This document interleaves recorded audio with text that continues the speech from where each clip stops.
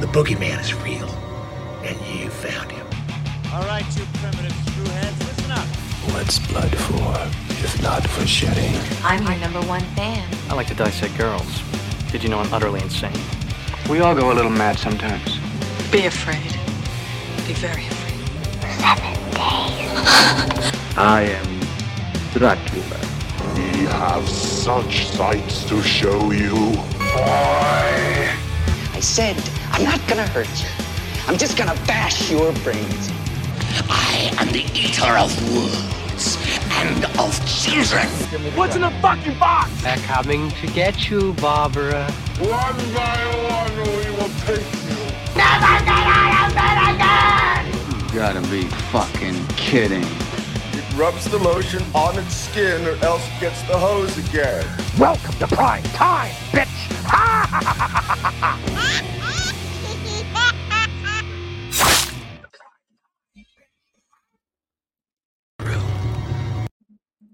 No, don't play it again. Do it again. Do it again. No. Welcome, everybody. Welcome, horror fans. It is Wednesday, just a little past 7 p.m. Central Time.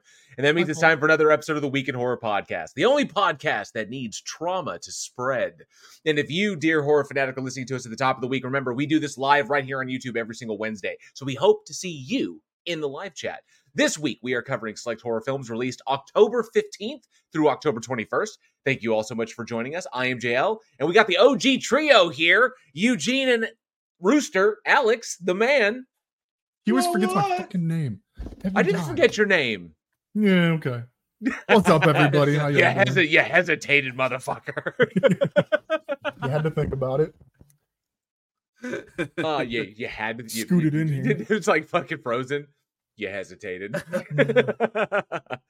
So, I'm so glad to have some co-hosts here this week because I'm not going to lie. Last week was rough. So, was it rough? Last week was rough, just kind of running it by myself. Number one, fucking power outage. And like right in the middle, like right in the second, right in the middle of the werewolf R&R film. And I was like in the middle of I Am Lisa. And like son of a bitch. And I was on a roll too, because I was talking about like technical shit. And so I was going, and then all of a sudden it cuts out, and then it was just me. And I mean, it just sometimes a solo show goes really good. Sometimes it doesn't. And I was like, I was not impressed with myself at all. And I was like, Listen, I was 5 seasons in, and this is the first time I've ever heard you bash on one of your solo shows. I think that's a pretty good fucking record. Well, I appreciate that. Thank you. I think I do pretty well. And just like last week, I was just kind of like, I was off my game. I think what it was we were talking about movies, specific films that really required, I think more input, like just like more perspectives. I would have loved like Johnny and Eugene's, their perspective, like, either one of them, their perspective on the technical problems of I Am Lisa, or yours or Aaron's in some of the the other films we're talking about. I think it would have been fantastic to kind of add to mine. So right. Like maybe y'all would see things that I didn't see or pick up on stuff. So I was kind of like, I wish we had that, but there was a bunch. But not to mention, it just wasn't one of the. We've had some bad we've had some bad ones. That was not the worst, but it's definitely, I would say, top 10. It was like in the top 10 of not our best shows. But I think this one's going to be amazing. Yeah, that's not bad. I think this one's going to be pretty good. That's not bad. I mean, we will always go back to when we did the double hitter. I think that's still the worst one. We get to movie number 9. For sure. We got halfway through the second episode. There was just no fucking energy. It's just like, and the next movie we're talking about is going to be, it's like, well, gee, guys, really? You sound like you enjoy what you're doing. You really do. We've been doing this for 8 fucking hours, JL. Just to maintain that schedule. Just to maintain that schedule for all of you. I'm not blaming you, but I'm blaming you. But nonetheless, no, I can't. But really, it was your fault. But here's the deal. It was kind of like it was kind of a screwed if you do, screw if you don't kind of situation. Because you were talking about power outage, man. We got hit over on this side. I'm in far north Fort Worth, and I'm in the middle of nowhere, so we're on like co-op power, so our power is iffy at best, but we live in the middle of what used to be ranches, and so it's just flat. And our transformer down the road, I've physically watched it. I've walked into the house after a long ass day, I'm like, yes, the storm's about to start, we're going to be able to sit here and watch movies. And I look out the window at the same time my wife does, just to see our transformer get struck by fucking lightning and explode. So it happens all the time. And we had this gnarly storm last Wednesday.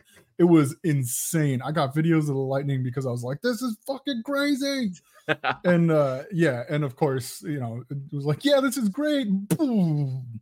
And you see, last week it was a storm. Tonight, today, we're under a wind advisory right now. It's so windy. So we got the wind advisory. That's because I'm in Oklahoma and I'm on the plains and the wind comes sweeping in.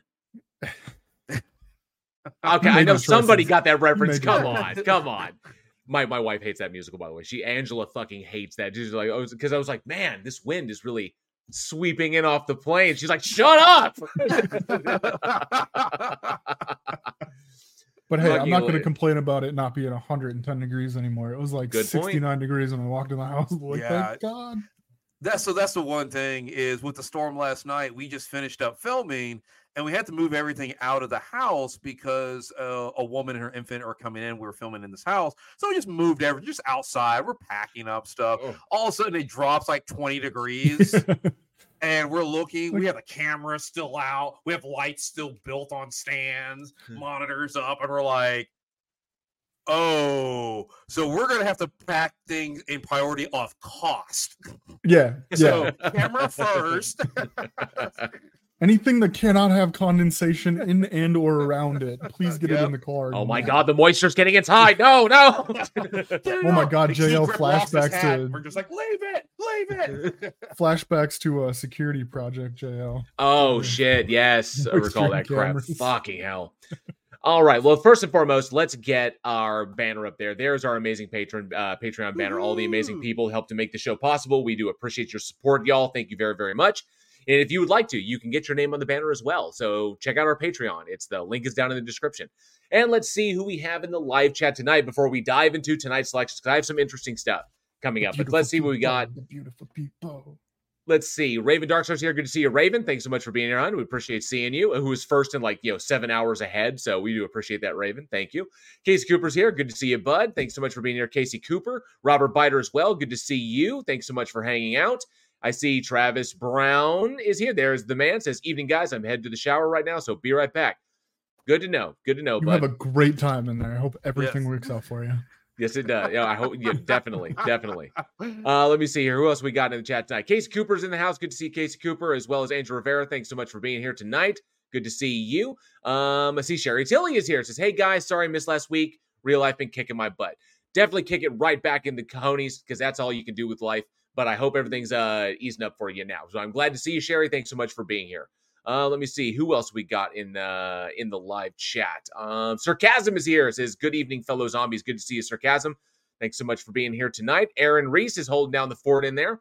Good to see you, Aaron.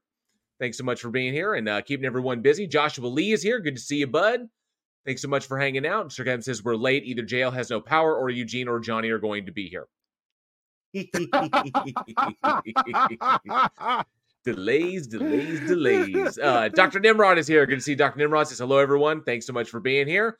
And I think Charlie Welchy, the only man on the internet never make a bet with. Good to see you, Charlie. Thanks so much for being here tonight, as well as Tang Whistle CPM. Good to see you. Tang Whistle hangs out with us a lot over on the Discord. Good to see you, Tang. Thanks so much for hanging out. Spooky month. How's everybody's spooky month going so far? Going good. Awesome. Fucking great. No, nothing, Eugene. All right. Nothing. Oh, I thought you were going first. See, it's been too long since we had we're not in sync right now. We got to do our. All right, synced up. No, but I just had a funny story because he said that, and we're trying to up our decoration game because we can decorate our yard because we're adults, and apparently you can do adult shit like that now. Mm-hmm. And so my wife's outside putting up these little black cat silhouette things, and my stupid dog looks out the window and thinks there is like 7 cats in our front yard and just goes absolutely ape shit. It was fantastic. You fucking cats. Great. He's just going nuts. I'm like, they're fake. So I had to yeah, it was great. It was fun. He's going, they outnumber us now. Get them out of here. Which is funny because we've got 3 cats in the house. So he's like, the ones outside are bad. The ones, I don't know. He was confused. It was kind of sad, but yeah, it was a good time. And see, Joshua Lee says, yes, the unholy trinity. That's right. We are the unholy trinity. The original three. The ones who kicked it all off, who kicked it in the pants and got it going. Let me see who else. And I appreciate that everybody who said, I said, Tango said you did a good job with a bunch of external interference. Appreciate that. Raven Dark said it was a minor hiccup. And Casey Cooper says, it wasn't that bad, JL. Well, thank you. I appreciate that. Thank you very, very much. I do like that. Aaron Reese says, JL had trouble working up a monologue. Isn't that like a frat boy needing little blue pills? Yes, it is. That is absolutely fair. It's absolutely fair, Aaron. It absolutely is. Let me see. Oh, now everybody's fucking singing Oklahoma. Yes, I see that in the chat. NA's here. Good to see you, NA. Careful, because Angela will just straight fucking cut that audio like right out of the podcast. Gets the fucking door in, rips the goddamn. You're done. And clipped. She just mutes Alex just completely. We don't. Probably a good idea, anyways. But you know. NA, good to see you, bud. Thanks so much for being here. Aaron Reese says, where the wind goes sweeping down the plains and causes a dust bowl, killing and displacing millions. Thanks, Aaron. Appreciate that. No. Back to reality. Appreciate that. Yes. Great depression. Javier Hara is here. Good to see you, Javier Hara. Thanks so much for being here tonight. Tesla Radio as well says, still need to get a Chucky doll in my attic window for the scary night. Fuck yes, that would be awesome. And I think I got everybody. Yes, I did. I've seen everybody. So good to see everyone. And if I missed you, I apologize. But I think I said hi to everybody. And but we got stuff to talk about. So I came before we dive into tonight's movies. Oh, and a huge thank you to NANA for gifting 1 Week in Horror membership out there. Oh, hell yeah! Look at that. And it finally came up in StreamYard. Yep, it definitely did. They finally brought it up in StreamYard, so now I don't need to look at the live chat there. Yes, unless we're doing the trivia question. So awesome! Thank you so much, NANA, who gifted 1 Week in Horror membership, and I don't see who it went to, but appreciate that, NANA. Thank you very much. Very, very generous. Thank you. So this is really, really fascinating, and because we're filmmakers, and I love we talk about this stuff all the time. So are you guys familiar with a content, and let me know in the live chat if you're familiar. Are you familiar with a content creator named Andrew Bowser? Name sounds vaguely familiar. Okay. Seen some of the work, but not very familiar. Yeah. Okay, so if you've seen the clip, like seen the videos where he's the weird guy who like responds to things going on, like you might remember him as the weird Arby's guy. Who like, and what he'll do is he'll take like actual like footage of something and he'll intersplice himself into it. So like he took like a news report that was of a woman who accidentally crashed her car into an Arby's, and then they did like interviews with the employees to like get their takes what happened, and he cut himself like giving an interview as a part of that, like dressed as an Arby's employee, and it was like really, really weird. So it's like he goes off on these weird esoteric rants and shit. He's a very, very kind of like weird guy. So he's done several videos like that. He's got a beard, black hair. Okay, so nonetheless, so Andrew Bowser has a very solid channel. His channel is out there. I think it's like Bowser Film, something like that. But he writes, directs, produces his own stuff. Oh shit, he did the Pokemon one, right? Yes. Yeah, so the weird Arby's guy. Yeah, so Aaron is as long as it's not the weird Subway guy. No, the weird Arby's guy. So if you check that out, like, Andrew Bowser does really, really good stuff. Really, really funny shit. And so he was building his channel, and I was kind of like, I was aware of him. I was aware of his side. I'd seen it before, and I was like, oh, this guy's pretty kooky. As it turns out, he has finagled that character into his own movie. The character he's created, he's finagled into his own film, and it's doing a limited release for one night, October 19th. Is when this movie comes out, Onyx the Fortuitous and the Talisman of Souls. And we're going to show you the trailer right now. So let's check this bad boy out. Cue up the Terror Tube.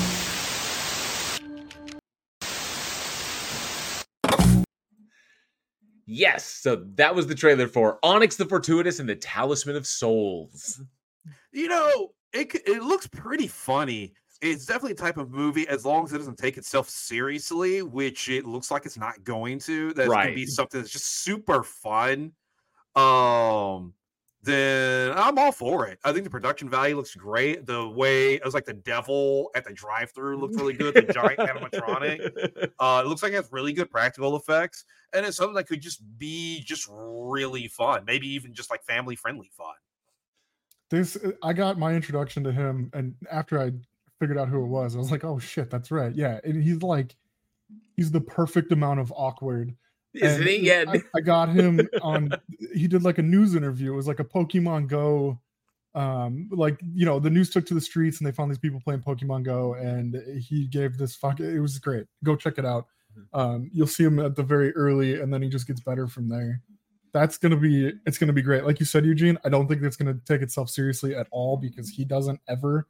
And I think this is gonna be fun.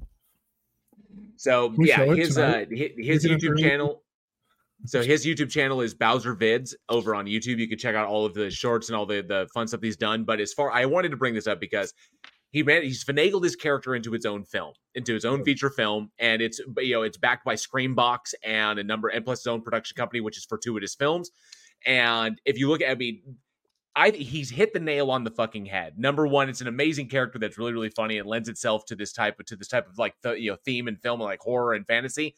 But he's also got Olivia Taylor-Dudley starring in this, who you remember from who was Alice in the Magicians. So, and then he's also got Terrence C. Carson, who was the voice of Kratos in God of War 1 through 3. He has got Barbara Crampton. So legend like Scream Queen Barbara Crampton and Jeffrey Combs in this movie.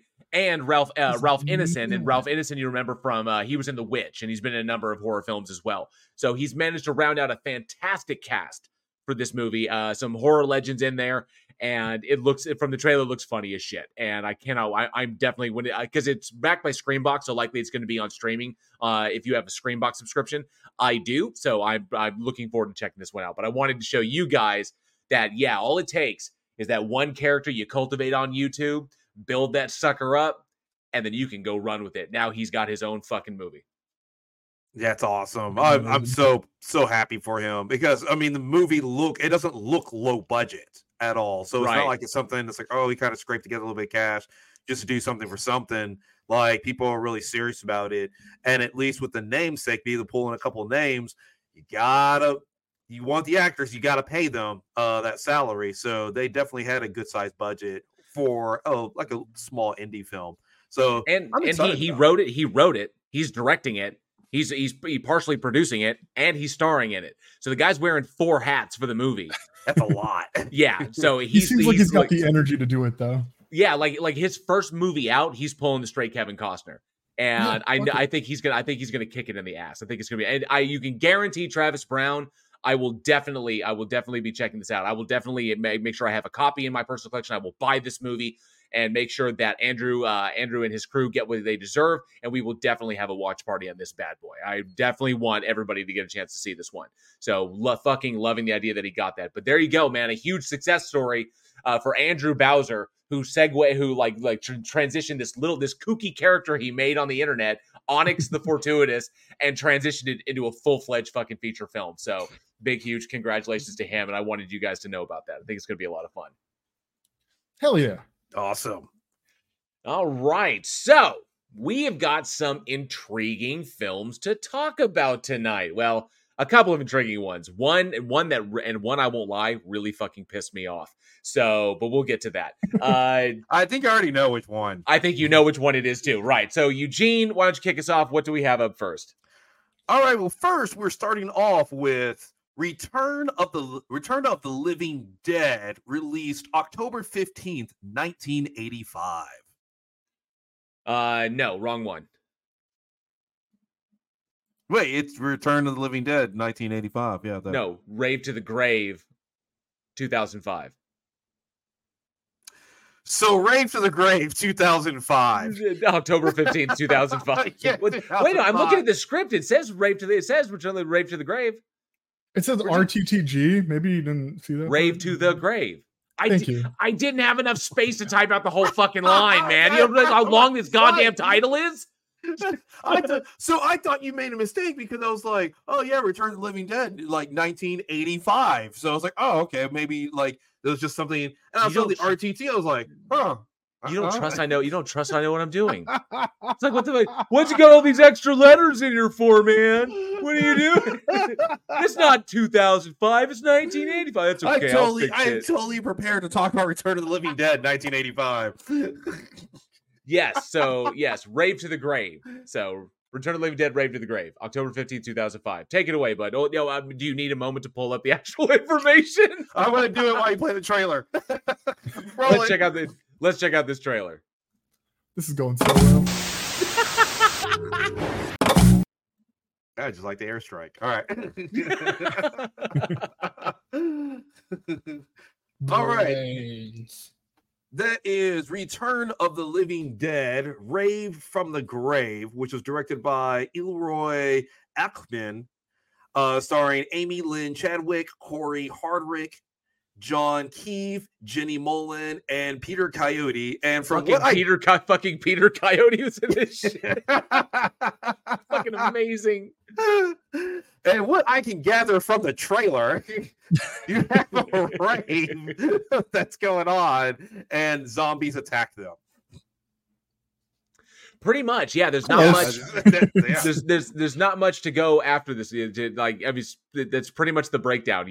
Like zombie outbreak. There's a party. It's really so. This film is, I think, the fifth film in this franchise or this series. Number 5, and it's considered like the worst of the franchise. It recycles so many fucking plot points. All the elements, all the jokes are used, from previous movies. There's just no originality in it at all whatsoever. There's like shitty acting, you got cheap special effects, there's no tension, there's no scariness to it at all. It's just beat to death. I mean, this thing went straight to DVD. There was no theater release for this at all. And it got like mostly negative reviews. It was just a desperate attempt. Cash grab. Cash grab, kind of trying to bank off the popularity of the series, I guess. It looks like they had. The first film was good. It looks like they had the money to essentially film both ones, so they're gonna try and eke out as much as they can. So like really try to squeeze the last drops out of this franchise. Oh, for sure. So after the third film came out, we started seeing the diminishing returns in after the third one hit. So it's like, well, let's try and squeeze out the last bit we got. So they filmed 2 more. They filmed both of them, like they filmed these like back to back. So It was Necropolis, Return of the Living Dead Necropolis, followed immediately by Rave to the Grave. And so that's why there's not much plot here. So essentially they got Necropolis in the bag, and then it's like, okay, well, let's just punch out a 5th one real quick since we already have the locations and the actors everybody said, because they shot this over in Romania and the Ukraine. So they used actors and locations that were already established. They just kind of like, okay, let's shoot it over here. Let's just do a quick movie to throw it in there. That's why there's virtually no plot points. Like they discover the trioxin, and then someone like for some reason tastes it. Like, why would they taste the shit in this fucking decrepit barrel that's been sitting there? And then they go like, but if they take too much, they turn into a zombie. And then like the pill, like they get turned into pills and then sold as drugs. Then they go to a rave and everybody had the zombie outbreak. And I will say this, the coordination for the rave scene, when the big breakout and everything's going to fucking crazy, big group shoots like that are always kind of like chaotic, and they can be kind of difficult to shoot. And I was impressed. This is not bad.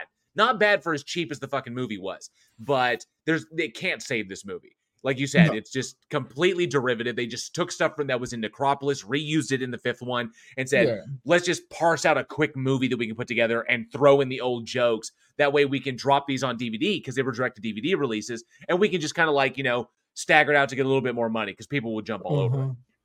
I stand behind my statement that mid-2000s is the worst time for horror films. I stand behind that. You got the 04, 05, 06. Yes, I know somebody will still, are there good horror movies that came out during that time period? Yes. But as a whole, the amount of horror movies that came out, most of them are bad because most of them, you're starting to get that straight to DVD crave. Right. And you're starting getting the rise of digital cameras. So now it's getting cheaper and cheaper to make films. And you have this combination where you get these really, really bad films. And we're going to talk about 3 of them today, this being the first one. There might be a theme there. Raven Darkstar says, we can, or come on, going to say it's worse than, I think that was Zombievers, Beef Zombies, Zombievers, or Zombie, Zombies, Dino Zombie, Shark Zombie. There was like Aquarium of the Dead it was an intriguing one.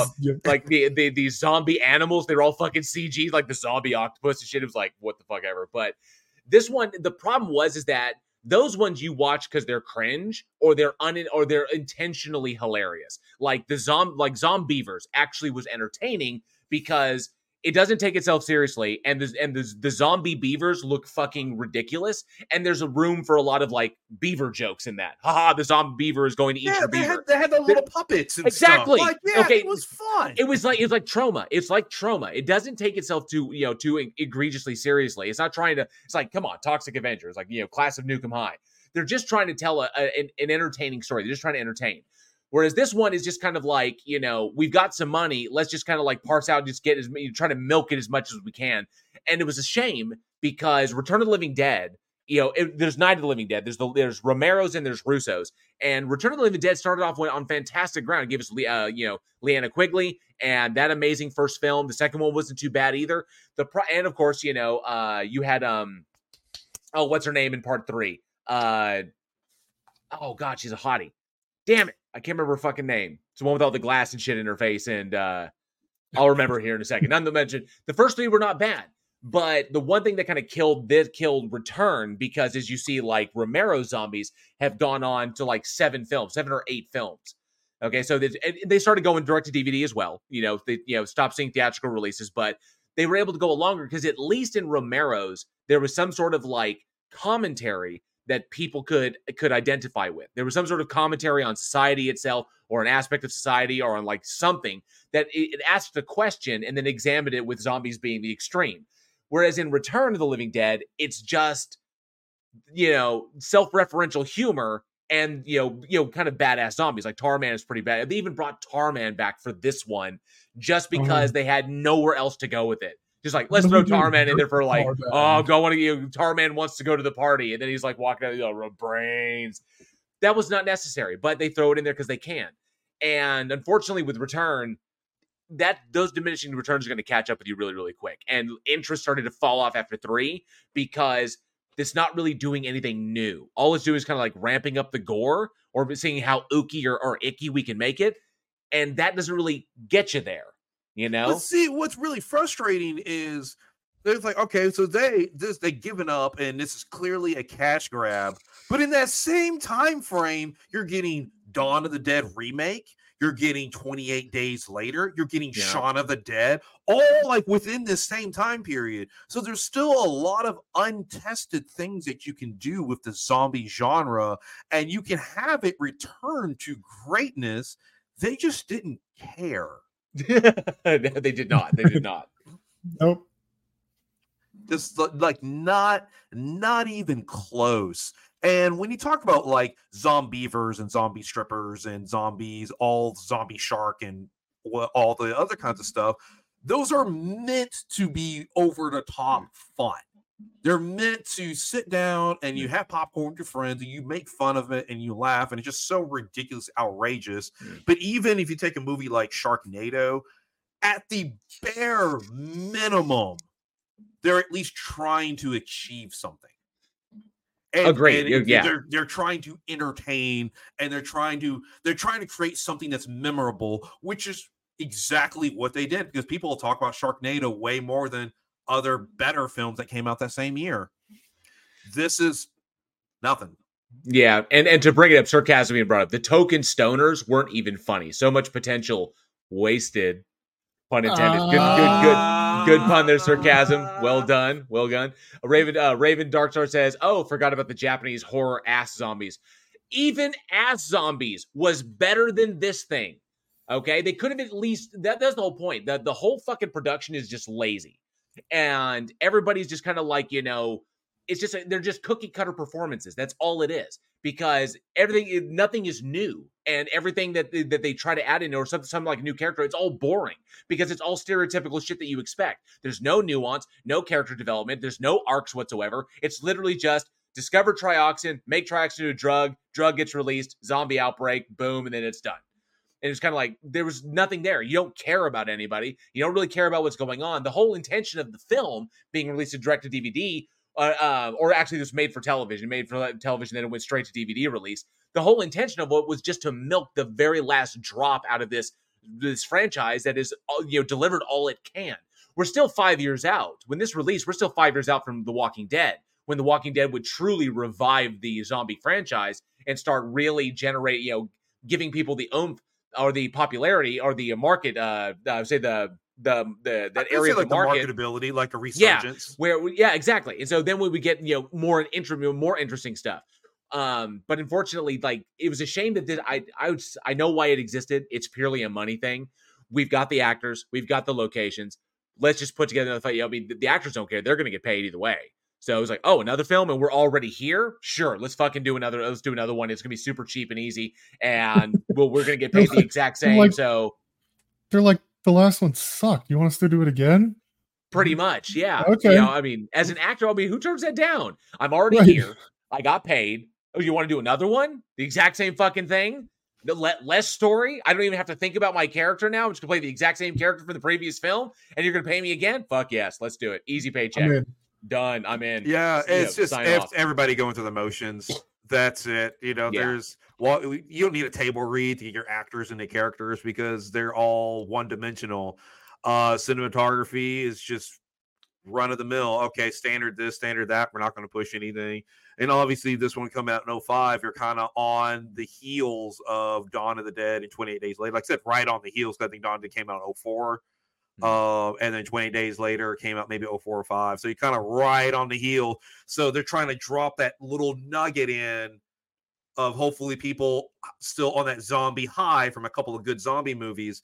And then you kind of push, very similar to when you had Hugh Jackman's Van Helsing came out. Yeah. And then there's a little known movie called The Young Van Helsing that came out the same year that was trying to market off of Hugh Jackman's Van Helsing. And let me tell you, it's bad. It's really bad. So yeah, the kicker, and it's a shame that that's such a beloved franchise kind of went in this direction. Now, Raven Darkstar brings up that's because Walking Dead is about the survivors, not the zombies. Exactly.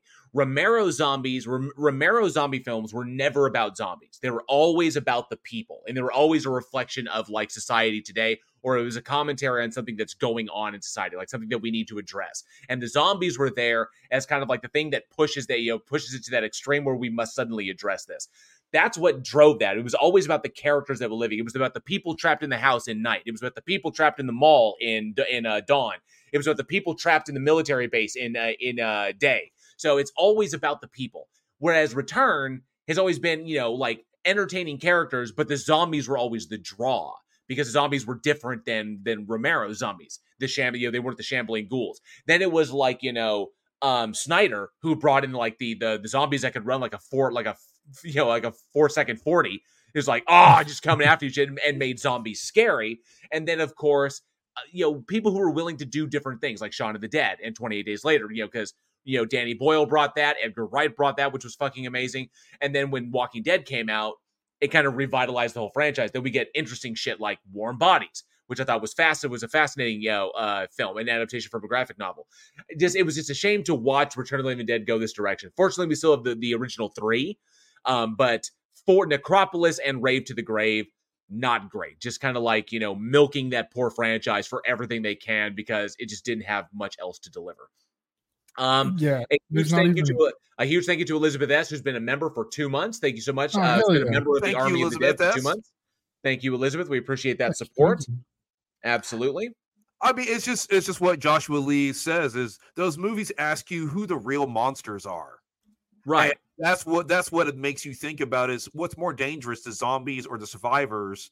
And do you have to become a monster to survive in that world?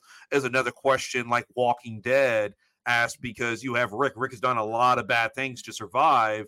despite like starting off trying to be a good person. So it really makes you question morality in a survival situation and the lengths that people will go to. And stuff like that is fascinating. You can dive into all these different character points and really show the complexity of human nature. And then you have this that is just the opposite of that, of nothing. Right. It couldn't even accomplish what the original one did. Because, Return of the Living Dead, I fucking love. I love it. I live and die with that movie. I thought it was amazing, and where they took the direction of like zombies, I thought was fantastic.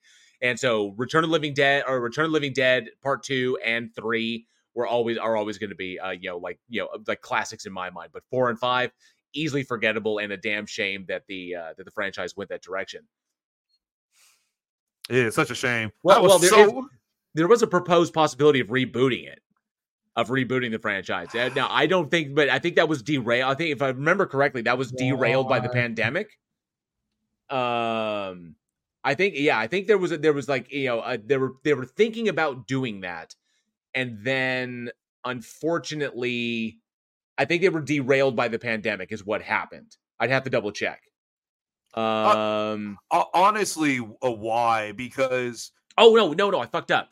July of this year, 2023, they announced a reboot to the franchise. They are going to reboot Return of the Living Dead. So the problem with zombie franchises is because zombies are such a generic type of villain. It's not like you have a Freddy Krueger or Michael Myers. Does it need to be Return of the Living Dead? Does it need to be? Because anybody can make a zombie movies. No one has a copyright on just zombie movies as a total. So anybody can make zombie movies, and it's just a matter of copyright over just a title. And if you don't get the copyright, you just change the title and you still release the movie exactly how it is. So I don't know what the point would be. Oh, and by the way, that was Melinda Clark. Melinda Clark was the hottie who was in Part 3, who was sticking out like the nails and glass and shit. Yeah, that was Melinda. Right. That was Melinda Clark. God, it's just you got to think about it. I'm sorry, I'm going to chime in real quick. You got to think about this. This came out in 2005. What was it? Dawn of the Dead came out in like 2004, I believe. I'm trying to look it up. Yeah, 2004. Like, you get something like Dawn of the Dead out there, and it's got one of the greatest fucking lines in it ever, where the cop is like, "Shit rolls downhill," and it's just classic. And then you come out with this shit, and you're like, "Fuck." Sorry, I'm done. That is. I mean, it's completely true. That's what's so frustrating is if you had a string of bad zombie movies, like say zombie movies went down in kind of like the 90s and then in the 2000s, and you just had nothing, and people are trying to make things stick, like superhero movies at the time, where people are just trying stuff and just whatever. I can kind of excuse that. But when you have all of a sudden, it's like, boom, you have the formula, you know what works, how to make a good movie, and you still don't try. That's like if you took Iron Man came out where Jon Favreau was like, this is the formula for a superhero movie, and then you went back and you made the Hulk with Eric Bana after that, and you're just like, you have the roadmap. You follow directions. That's all you have to do. But oh well. He said, "Oh well." Oh well. So, what I would actually like to ask the audience: what do you consider the best return franchise entry? What is the best Return of the Living Dead franchise entry? Number one. It's the first one. The first one was a smash. The first one, it was always going to be amazing. You know, first one was awesome. So I'm always going to go number one on that one. Yeah, same here. It's the number one all the way through. Yeah. Obviously. The first one was the best. It was the most original. And then you got to this, and everything in between honestly ramped up to it.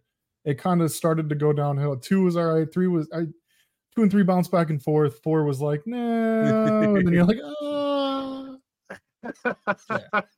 By the way, a good to see you, Cindy Sue. Thanks so much for being here tonight. And I saw Skooma Cat as well. Good to see you, Skooma Cat. Thanks so much for hanging out. Appreciate you being here. Yep, we got a lot of love for number one. Rodin Ellis name numero uno. Case Cooper number one. Sarcasm the original by far. Travis Brown. Send more cops. Yes, send more. Insert public servant. Yeah, which is classic. Yes, send more. Yeah, absolutely. Yep. No, Robert Biner. Yep, number 1. So why try harder? Absolutely. So I only like number 3 because of Melinda Clarke. That's the only reason I like it, because I was like, God damn it, the zombie is sexy now. Son of a bitch. Now I'm all fucking confused and shit. I kind of confused Chubby.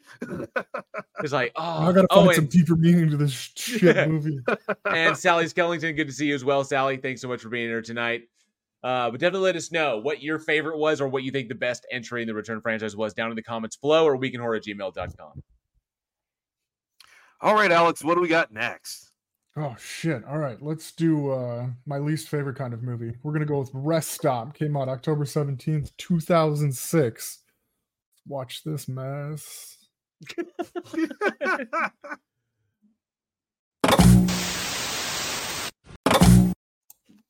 Don't stop, but they keep stopping. You can't just walk out of a drive-in movie, Sandy. Christ. I've got a very sarcastic plot summary for y'all here. Rest Stop. The suspenseful and chilling thriller was directed by John Scheiben. I can't even. And written by John Scheiben and Russell Macaulay. This one featured Jamie Alexander, Joey Mendocino, Deanna Russo, and a whole bunch of people nobody cares about. This gripping story follows a young couple on a road trip who encounter terror and unexplainable events when they stop for a break at a desolate rest stop, which you don't fucking do. If you got the gas, keep fucking moving. God, turning their journey into a nightmarish ordeal they never expected. Although you should, because if you stop in the middle of fucking nowhere in the middle of the night, things get weird. Sorry. I hate these kinds of movies. It's like you walked into it, you kind of deserve it, man. Oh, dude, okay. Okay, so obviously I'm just gonna be the first one to say it. So definitely, the movie came. This one came out in 2006. It was came out one. Raw Feed dropped this one like 1 year after Wolf Creek. This is obviously first and foremost, everyone's gonna say this is an absolute fucking Wolf Creek rip. It absolutely is. The problem is, see, Wolf Creek is excellent. Wolf Creek is fantastic. Gave us a great villain, Mick Taylor. And that's because the elements were contained. You had those a strict vision as to what you wanted to convey with Mick Taylor and the unforgiving, hostility of the Outback. And so that was very, very simple. So it's a slasher film, very simple. This fucking movie. The problem with Raw Feed. Okay, now Raw Feed didn't release that many films. I think it was like 6 movies, like 6 or 7 movies that they did, and some of them were good.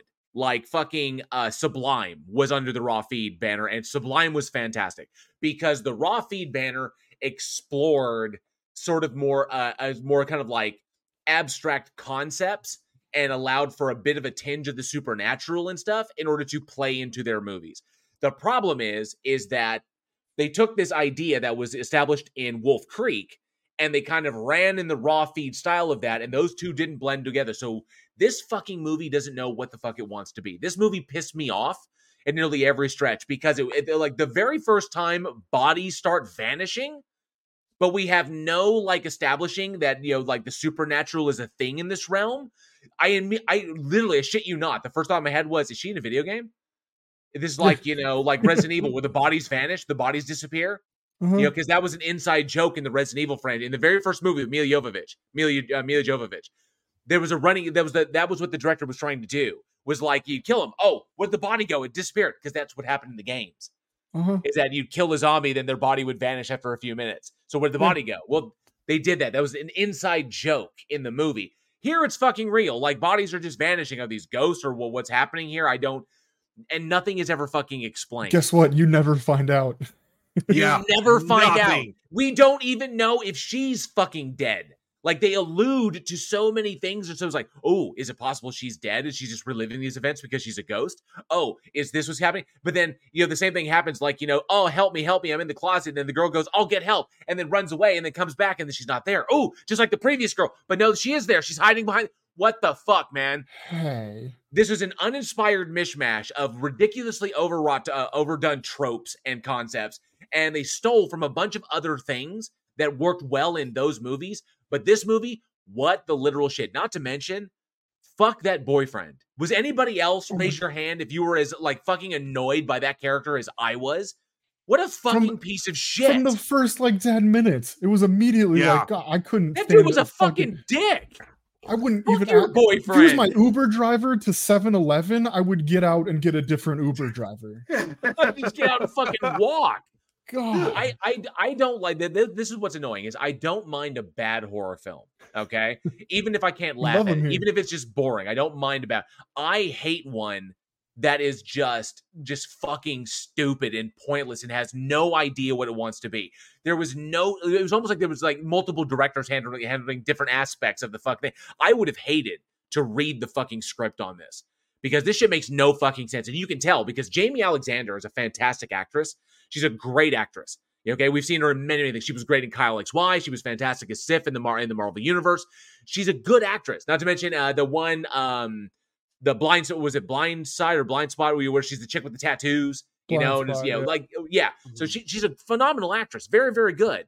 The problem is you can tell that even she, as an actor, doesn't know what the fuck is going on in this thing because that confusion she has is not the character being confused. That's Jamie Alexander trying to figure out why is this happening. Like, do I exist? Do I not exist? Is this another dimension? At what point does it service the plot? At what point do I have to kill the cop in the bathroom and we go through this huge protracted exposition of like, oh, I'm dying. Oh, he's going to get in to kill me. Oh, there's going to be gasoline. He's going to just kill me. Just do it now. Go through this whole buildup. Boom. She goes to escape. And she turns around and he's fucking gone. He's not even there. It's just over. And then, you forgot to mention the funny part where, so he's like, kill me. So I don't, he's going to light the building on fire. And so she like puts the gun in his mouth, shoots him. You see brains come out and he's still alive. Still. Because she's like, I only have 2 shots left. Shoots him. He's still alive. So it's like, oh, well, I guess I got to use my last bullet and shoot you. Like, she had to double tap him. And it made no sense. I figured it was like, okay, well, there's 2 bullets left in the gun, and she'll probably use 1, and then she'll have 1 bullet left in the gun, and that can create a very interesting story point because it's like, when are you going to use the last bullet? That could be something we've seen that before in like other films. When are you going to use it? Nope. Just double tapped right there, and I was like, oh, well, that's it for the gun. Ammo, are you? And the kicker on it, I mean, there's so many bad things about it, and not to mention just the characterization was terrible. I don't know who to root for because I don't know exactly what's going on because it's like they're like the production is deliberately trying to keep the audience all like off balance. It's like, wait a minute, is this a supernatural horror film? Wait a minute, is this like a stalker slasher film? Is this then you have the whole like the shit with the RV. With the weird family in the weird fundamentalist family in the RV that's like totally fucking red state. Makes no fucking sense, doesn't go anywhere, and then Joey Lawrence pops up and does the only thing good in his career is he gets popped in a film, and then it's like, what the fuck are we doing? It's like there was no sense to anything, no coherency whatsoever. There's no coherent narrative. The cinematography wasn't even fucking inspired. You have all of that open space, and you don't play with shit. And the best thing you can do is at the end is literally copy one of the final sequences from Wolf Creek. Is what you did. Essentially, the girl on the road. All that was, and it's just like, what the absolute shit, and it pissed me off because Raw Feed did they did Sublime, they did Believers, they did fucking Otis. Otis was fantastic. Alien Raiders wasn't so great, but their first and last films were Rest Stop and Rest Stop Don't Look Back. This fucking movie got a sequel. Are you fucking kidding me? I didn't know that. A sequel. Somebody was like, hey, how did you like the film? What? The critic was like, don't look back. And they're like, that's it. That's it. And even if you do pick up the DVD where you can see like the additional alternate endings, you see the alternate endings, or you can see like the deleted scenes or whatever, they don't add anything. They just make it more confusing. Here's the thing. This concept, though this was pretty early for it, is now being used a lot in stuff like Black Mirror and American Horror Story, where you get thrown off of you're off your balance because there's a lot of things happening, but those at least tie it together. There's a point. I got the feeling there were chunks like cut out of this movie because they're like, no, it's too long. It was almost like all the like there were pieces missing. It's like, wait a minute, how does that connect to this? I feel like there's a section of the film missing here. Like there should have been like another scene, and they just cut that whole fucking scene out. They're just like, it's like that's gonna keep them on their toes. They're not gonna know what the fuck's going on. Mission fucking successful. Because I had no fucking clue. I'm annoyed at this. Like me watching this is fucked up because me watching this was like Eugene watching The Butcher. Okay, it was like watching that movie. Didn't this come out like the same year or maybe a year away from The Butcher? I think it did. Was 07. I think it did. I stand by it. What year did this come out? 2006. 06. Mid 2000s. Shitty. Hands down. Just shitty. Butcher was 09, but you know. Argument. Worst decade of horror. Period. Cindy Sue says, so this film broke the Turd Polisher 9. It was the Turd Polisher 9000. I wouldn't insult the TP 9000 by putting this fucking movie in it. I wouldn't. This movie is fucking insulting, is what it is. Now, maybe I'm a horror, I'm a horror snob. I don't think I am. And I don't think my co-host would say I'm a horror snob because I'll find good shit about even the worst fucking movies. Yeah, even a movie that you can't see what's going on. I'll even be like, well, maybe it was an artistic thing in order to kind of convey how humanity doesn't really see it. No, I will fucking do that shit. There is nothing that can be done on this fucking movie. This fucking movie was goddamn atrocious. I would not insult the TP9000 by sticking this fucking movie in it because it would jam it the fuck up. It would literally quit. We'd have to buy a new one. I'd have to remove the TP9000 t-shirt from the Teespring and put in a TP10000 because we had to upgrade because fucking Rest Stop killed it. Even worse than Joyride. I've seen asylum films that made more sense than this goddamn movie. Yes. This damn. This film has nothing going for it. It's not even weird for the sake of being weird. Like there's some weird abstract stuff. I was like, okay, I can kind of get behind that. That's some good imagery, something like this. No, and I know someone put in the comments, it was like high tension, like the American version, but like it's so watered down, and all the parts of High Tension that make High Tension what it is, all like the bleak look and the brutal kills of the entire family and everything like this, just doesn't have it. It doesn't. It doesn't have the body count, so you don't even get cool, like a bunch of cool kills and or like, oh man, there's like a bunch of torture scenes for like they just took from fucking House of Wax. That's all they did. But like other misogynistic slasher films, they just took elements from all of those films. It's kind of like I would rather watch actors. I'd rather watch like D-list actors in like Army Navy store like fatigues running around in the woods yelling at a 50-foot crocodile that's not there. I'd rather watch that shit because at least there's something coherent about that fucking movie. And like Sarcasm brings up, what pissed me off the most was the gun. She was outside with the cop with the gun, and it never crossed her mind to grab the gun and shoot the dude in the fucking truck. Infuriating. There were several moments, and here's what's really fucking killer. And I don't say this lightly. I like Jamie Alexander. I think she's very attractive. This movie couldn't even be salvaged by the fact that we actually saw some Jamie Alexander boobies. No, couldn't even be salvaged by it. I forgot that we saw that. At one point in the movie, I'm like, it's like, oh wow, we get this like nice little like intimate love scene, in the car. Oh, Jamie Alexander, she actually went the distance. This is not a movie you go the distance in. No, this is not. No. This was the movie of rent was due next week, and you're like a couple $100 short. That's what this movie is. And Tang Whistle says JL found a movie that is irredeemable. This is not the only. I found a few films that are irredeemable. They're just very short list. One of them is like Silent Hill Revelation. Movie is fucking irredeemable. Like irre-fucking-deemable. That when I fall asleep in the theater because of your movie, that's bad. That's really fucking bad. If I doze off, your movie is so boring, and it's a Silent Hill film, and I'm like, and then I wake up probably 20 minutes later, and I haven't missed anything. Because nothing has happened, and it's kind of like, oh, okay, so it's no, okay. I didn't need any exposition because it does not. That's a bad movie. There are a couple, there are a handful that are fucking terrible that are just irre-fucking-deemable. I think it was a couple. I'm trying to think of the other ones that you said were irredeemable. I think one of them was Alucard. Alucard was irredeemable because that movie was just fucking boring. It's just like, and it was so fucking pretentious. Fuck. It was so cheap. It was so bad. It was shot like on a handy cam or something like that. It was so bad. just terrible. But that was I know I ranted and I've been looking forward to you can tell I've been thinking about this shit for a minute.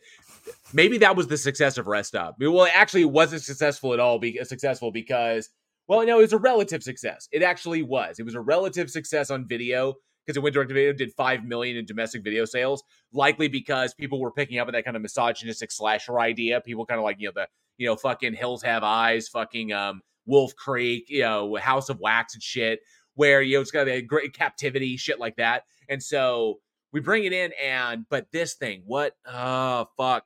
I've never wanted to punch people, just like driven to near violence because I'm sitting there going like, why didn't you do this? I should not be sitting there watching this. Like, why didn't you do that?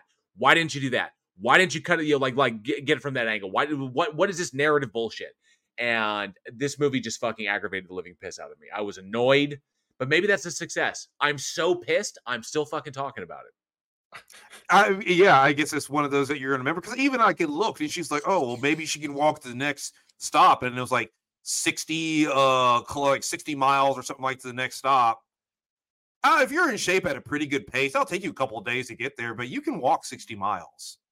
Like you really can. I was like, I could just kind of like it would have been more interesting if she's like, okay, it's 60 miles to the next town or whatever, and then she's like having to trudge through the woods while like he's like tormenting her, but she has like a clear goal to keep going, and you can kind of build towards that. But this, I mean, she keeps coming every time she like got in the RV and the RV's like driving, and like every time she was in something, and then she got out and she was back at the rest stop, and I'm like, I'm tired of looking at this place. I'm tired of it. I don't know.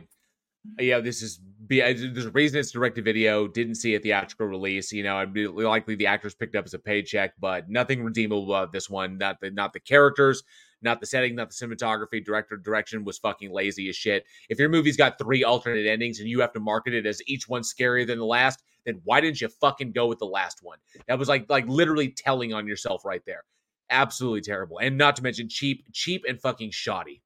Like I said, gritty, grainy for no fucking reason, bad goddamn lighting, nonsensical shit that characters are doing. And then of course, you got all this bad stuff. Then you make it like weirdly supernatural and strange. It's kind of like bodies are vanishing out of nowhere. The truck literally smashes her car into smithereens, and then it shows up again, and there's no damage on it, but the car is still damaged. Yeah, you have her the picture on the board. It's like, oh, now she's missing, or she sees the other girl from like 1975, right? And but no, she's there. She's hiding in the very. It's whatever. And no explanation whatsoever. It's like it's not even ambiguous to the. It's ambiguous, but it's so ambiguous. It's to the point that we don't even have enough information to try and formulate what might have happened, because so much is left out. And good evening, Cindy Johnson. Good to see you. It says good evening. Thank you so much for being here tonight. You just missed my epic fucking rant because this movie, it's not that I hated this movie. It's this movie fucking pissed me off. You can say you hate it. That's okay. I fucking hate it. It goes beyond that, because there's movies I hated, but you haven't pissed me off. This movie fucking pissed me off. It pissed me off to no end. It's just fucking obnoxious. But this is kind of what happened in the post Wolf Creek landscape. Wolf Creek was what McLean brought to the horror genre with Wolf Creek was a very, very human monster. Nothing supernatural, no gimmicks. A fucking nasty guy who's one of those survivalists who's out there in the middle of fucking nowhere, Australia. That's terrifying enough as it is being out there in that landscape. Then you have a dude who's completely self-sufficient and can vanish into that wasteland out there, no problem, preying on tourists and backpackers, whatever he gets his hands on. just, like with impunity, because it's realistic, it's grounded, it's terrifying. The fact that it's not beyond the realm of plausibility that a person could be doing this, and so that's what made that scary. But it didn't go beyond that. It didn't try to overcomplicate matters. Somebody said, this is the situation. And in that, it's so simplistic, yet so beautifully deep. The problem is that trying to add shit to that, to try and like one up Wolf Creek, was a terrible fucking mistake. Well, the thing about Wolf Creek is Wolf Creek had good characters. Mick is it had characters that we attached to. Yes, you care. You have the 3 characters as they're on their journey. Why am I rooting for Mick? This is so wrong. I'm so confused again. The things you have the 3 characters that you care about. So you care about what happened. And not to mention in Wolf Creek, they make the Australian outback its own character. Right. They didn't do this. This rest stop is not its own character. It's just this like set that is just here, and we're just stuck here repeatedly. Angel Rivera says, when a movie is crap when the topic is about other movies and not the one they're supposed to be talking about. Because we can talk about all the movies they stole shit from. We can talk about all the concepts that are just reused and overdone. But nonetheless, it boils down to Rest Stop is fucking nonsensical. It's a victim. I wouldn't even say it's a victim, because there was no effort put into it whatsoever. There are movies that were victims of the post-Wolf Creek landscape, because Wolf Creek did ostensibly change. It altered the landscape of the slasher subgenre. Wolf Creek added something new and brought something really intriguing into it. Was that a not this supernatural entity, not the masked slasher like Scream, not the supernatural entity like Freddy or Jason, or the quasi supernatural like Michael Myers, but literally a grounded, very human monster. Like, and it's not like he's like, like jacked with muscles and shit. Oh, I'm the incomparable destroyer. No, just a fucking survivalist dude out there in the middle of goddamn nowhere. That's fucking scary. Who's charming one second and then like, cutting your head off the next. That's fucking scary. That's what made that. So Wolf Creek had a major impact on it. And there were films that were victims to that, trying to recapture that. But then there were films that just ripped it off and just tried to do something like weird. So on top of that, like if you look at the time period, this is the time period where you have digital cameras, so it's cheaper to make movies, and this is the height of the DVD straight to DVD Walmart bin. That's exactly where a lot of this stuff comes from. These straight to DVDs, where people will walk in and they'll pick up a DVD randomly for $2.99. People dig through the bin, hope, that could be kind of interesting. It's $2 to $3, whatever. So you even look at the cover of the fucking DVD. You could tell it's like like the bloody girl like walking down the highway in the truck. It's a straight. It evokes Wolf Creek. It is hands down. That's why you have this bad era of movies, because the price tag dropped, and then you had an outlet that you can push it out, because. You can make a movie. It's like now you can make a movie for $1 million, put it on straight to DVD at this time period. And the fact the film exists, you would at least make your money back, because enough curious horror fanatics will pick it up and go, I'll take it. I'll take a gander at it. And because you made more per sale than say you do today on streaming services, you're not making $5 or $10 per stream if you put something on Netflix or whatever. So it's not like that landscape anymore. But at that time, you slap a cheap cover on it, you burn a DVD on a couple computers or whatever, and you just drop it in a bin, and they knew they're gonna make their money back regardless of how good the film is. Yeah. And good to see you, Jeremy Duncan. Thanks so much for being here tonight. And Tony Regime as well. Thank you so much for the obligatory ghost. We do appreciate that. And Jeremy Duncan says, Rest Stop is as bad as Glorious. Actually, we'll talk about that at a later time. I thought Glorious with Ryan Kwanten. Ryan Kwanten talking to the cosmic Lovecraftian entity in the bathroom stall through the glory hole. That movie was actually pretty fucking good. I gotta say, that's just me. I thought that movie was great because I love Ryan Kwanten. Loved him since True Blood. Loved him in fucking Knights of Badassdom. But yeah, I thought the Glorious was good, but this movie, no. Yeah, we've given this movie way more attention than it should. Yeah, let's go. Hey, what do you say we put this movie to rest?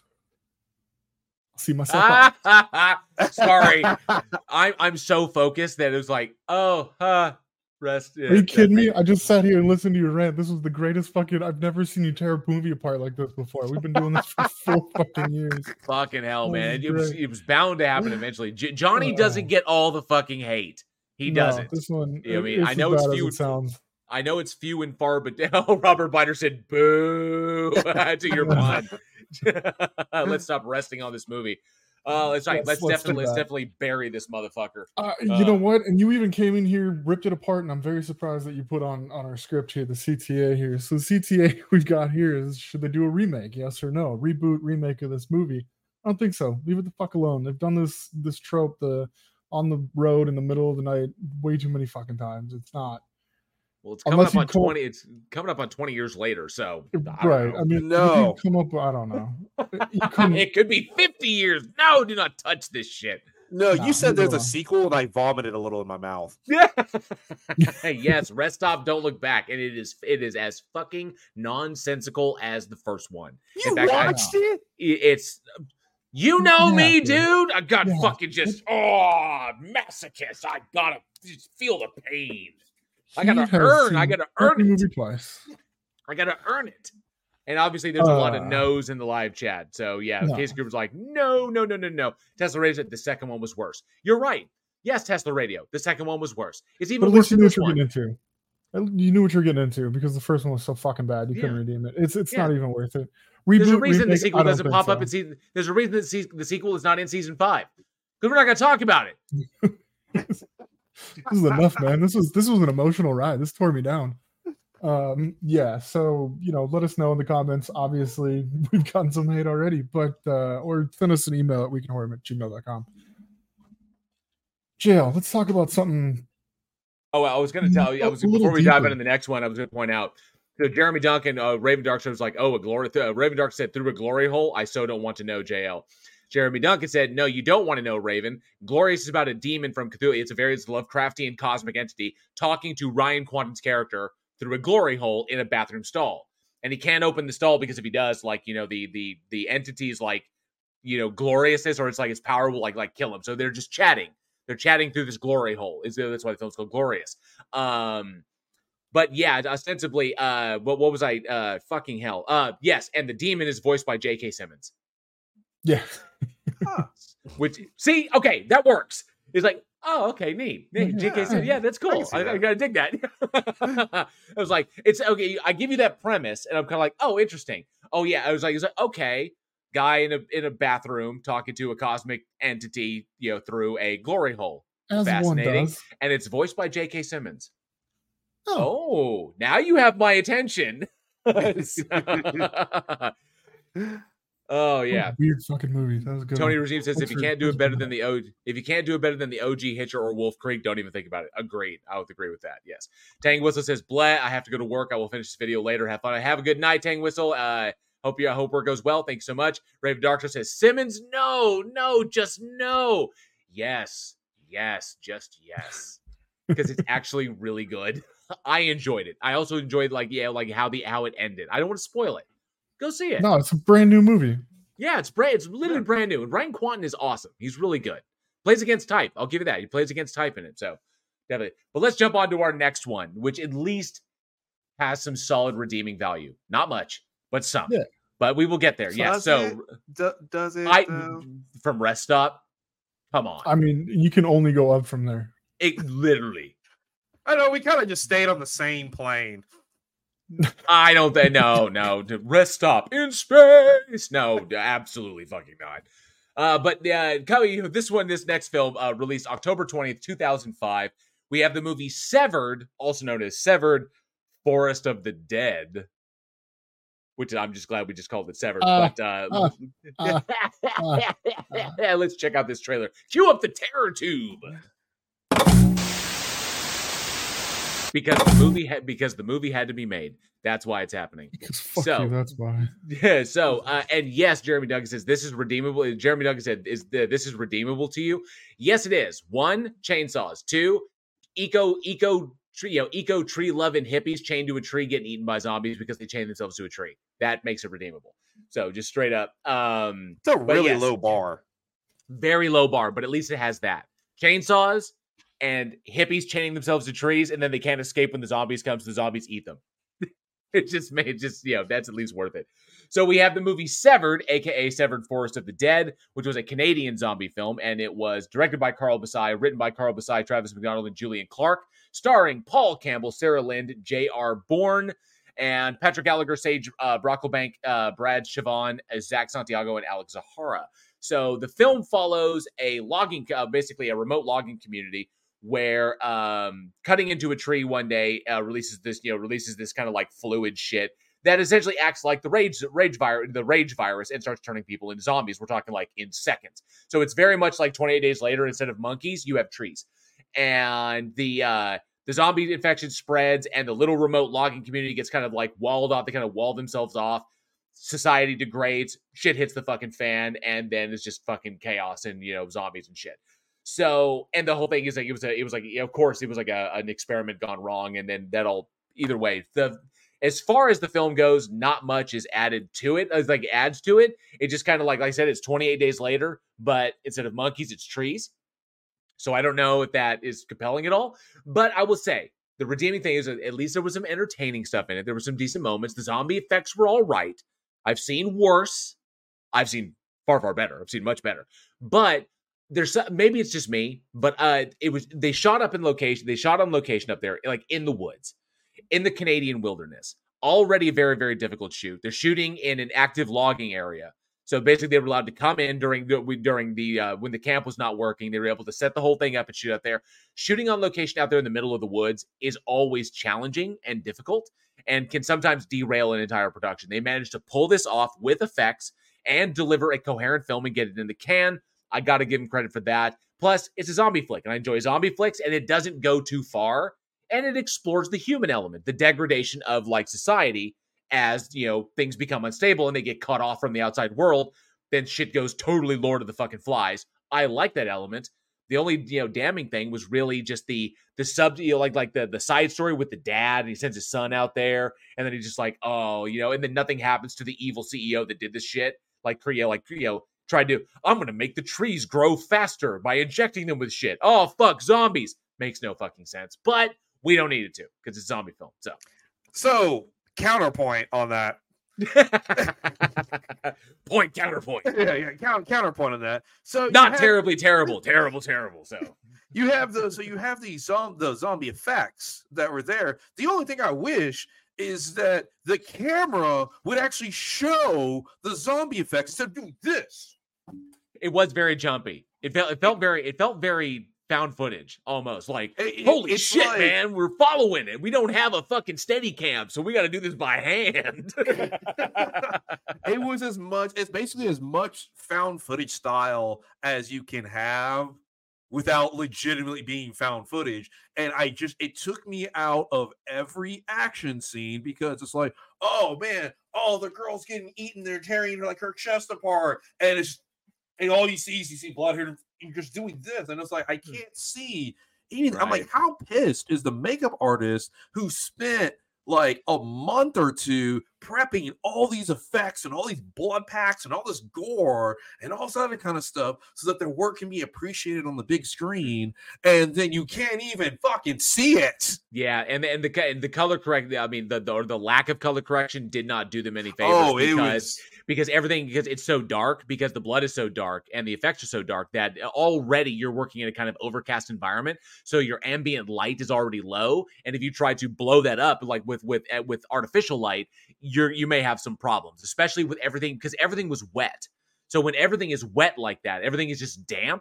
So maybe it was a bad choice as to like when they could shoot, but maybe that was the only time they had, because everything looks damp, everything is wet, not to mention they shoot a scene in the rain. When you've got artificial lights like that, especially during the day and an overcast day, when it's overcast and your ambient light is kind of like dim, when you try to blow that up, you're going to get weird light effects off of all the trees, because all of that standing water that's all over everything is going to reflect shit back at you. So you got to angle it just right. But they're in the forest. It's not like the trees are one side, It's not like there, and then we can we can angle it because the trees are in one place. There's fucking trees everywhere, and your camera's doing this. So you got to work with what you got. And honestly, a good colorist can fix that. True. Yeah. I hate the coloring choice that they used in it because it was just. Was it muted? Very muted. It was very muted and kind of like a monochrome, like monochromatic kind of feel to it. But the thing is, like, it wasn't well done. Where you had a lot of textures, you still had kind of a lot of hues, despite kind of being a little bit more muted. Basically, you had a lot of dynamic range with it. It felt cheap because of the color correction and because of the style.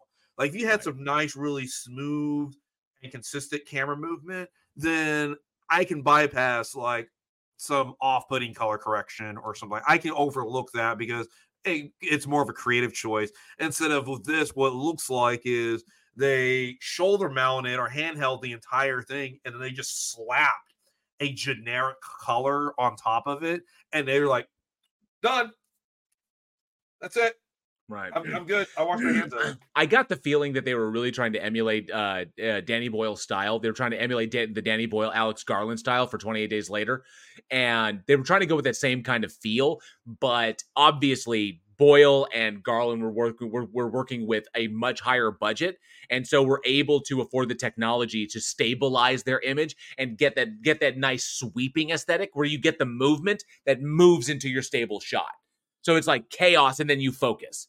So it kind of like, you know, when you're refocused, like for in a situation, the reason that like people can get into a movie like 20 Days Later is because it's very much like a survival moment. Like you're like all of a sudden it's chaos, but then you can focus on what's going on. So the camera simulated that. So it'd be like, chaos. And then you focus on what you need to do. And what you need to do is what's important for the plot, and you drive that. So it emulates that. So the audience can attach to it in a kind of like almost survivalistic primal sense, which works. But you got to have the tech to do it, to be able to stabilize your shot like that. And you plan. You can't just go out there with a handheld or go out there with like your camera and no like solid stabilization like a Steadicam and just go like, we're going to capture everything. It's fucking chaos. Also, on top of that, like you can have a shaky camera movement to show like chaos.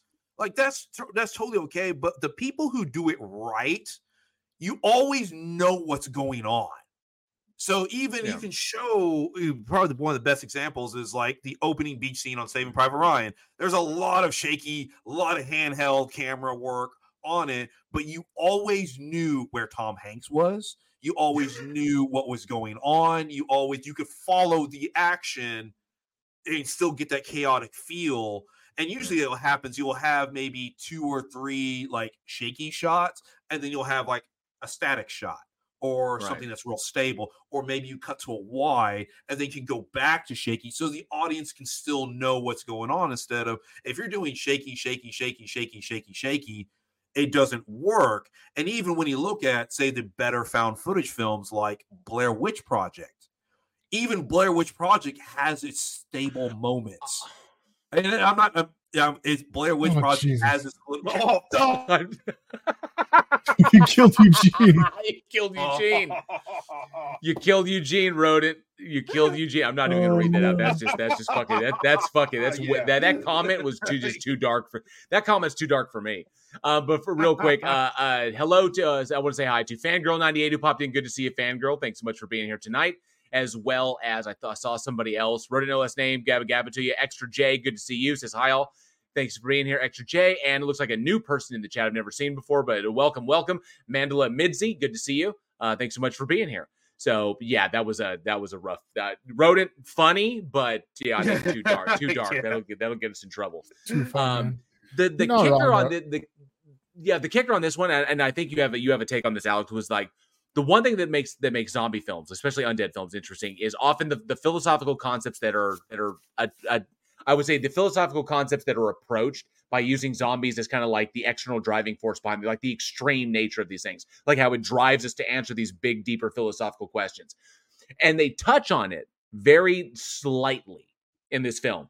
Whereas in 28 Days Later, that's always at the forefront of the mind. Yes, there are rage zombies all over the place, but there's always that some sort of like ideological conflict between the characters going on. It's like what direction we move in. How do we focus this? How do we approach this problem? You have the optimistic side. You have the optimism of the hero, of the protagonist. You've got the cynicism and the almost nihilistic take of the of another character. That creates fantastic like interpersonal drama. In this one, in Severed, they actually had the stones to try that with the examination of the degradation of society when the little kind of like Lord of the Flies encampment takes place, and they're going out there like, you know, like doing like, you know, playing games like how many zombies can you kill in a number of like in like so long, like how long will it take you to kill 5, haha, and then putting people out there who are weak in order to kind of like entertain themselves. And then they allude to the possibility of like sexual assaults going on and all kinds of chaos, how the shit falls apart. But for some reason, which that would have been a great like place to go, they didn't go there. And so we only get the brushing of it, which is if you're not willing to deep dive, that's when, you know, trying to touch on these philosophical concepts fails, which is why Return of the Living Dead doesn't do that. They focus on the zombies and the comedy. Whereas Romero is always about that, the people and the ideologies behind them and stuff like that. Racism, consumerism, capitalism, you know, military-industrial complex, shit like that. This one tried to be one, but then didn't go there. And if, like I said, you know, philosophy works if you're willing to go, if you're willing to do it and tackle it. Yeah, but you really got to lean into it. And that's like, I mean, because you're talking, this one was what, 2005? 5 years later, The Walking Dead come out. I was looking at that. I was like, hold on, this is why it's terrible. 2005 was not a good movie, or not a good year for movies. You're very right. You know, the mid 2000s, great for music, terrible for movies. Oh, real quick, sorry to interrupt. Thank you very, very much, Fangirl 98 for £2.99 super sticker. Thank you very much. Thank you, Fangirl. The little pear-looking guy. Thank you very much for the super sticker, Fangirl. We appreciate that. Thank you so much for that support. Thank you. You rock. It's okay. Sorry about that. Go ahead. You look at stuff like The Walking Dead, just as like a, you know, kind of a recent deal. That's all they do. They deep dive into those, you know, the morality of the survivors, and you know, how far are you willing to go to survive, and at what point do you become inhuman or just like the monster in the movie? And you start throwing those philosophical things around, like you were talking about. They tried to brush it in this movie, and they could have dove deep into a lot of those aspects of the human mind and what it does under these kinds of situations, life or death, survival situations. But they never really, like you said, dive deep into it. And it's just, you keep getting edged on, like, okay, this is about, nope, it's something else. And then, you know, like, let's be real, the whole sending the kid in, what the fuck was wrong with that dad?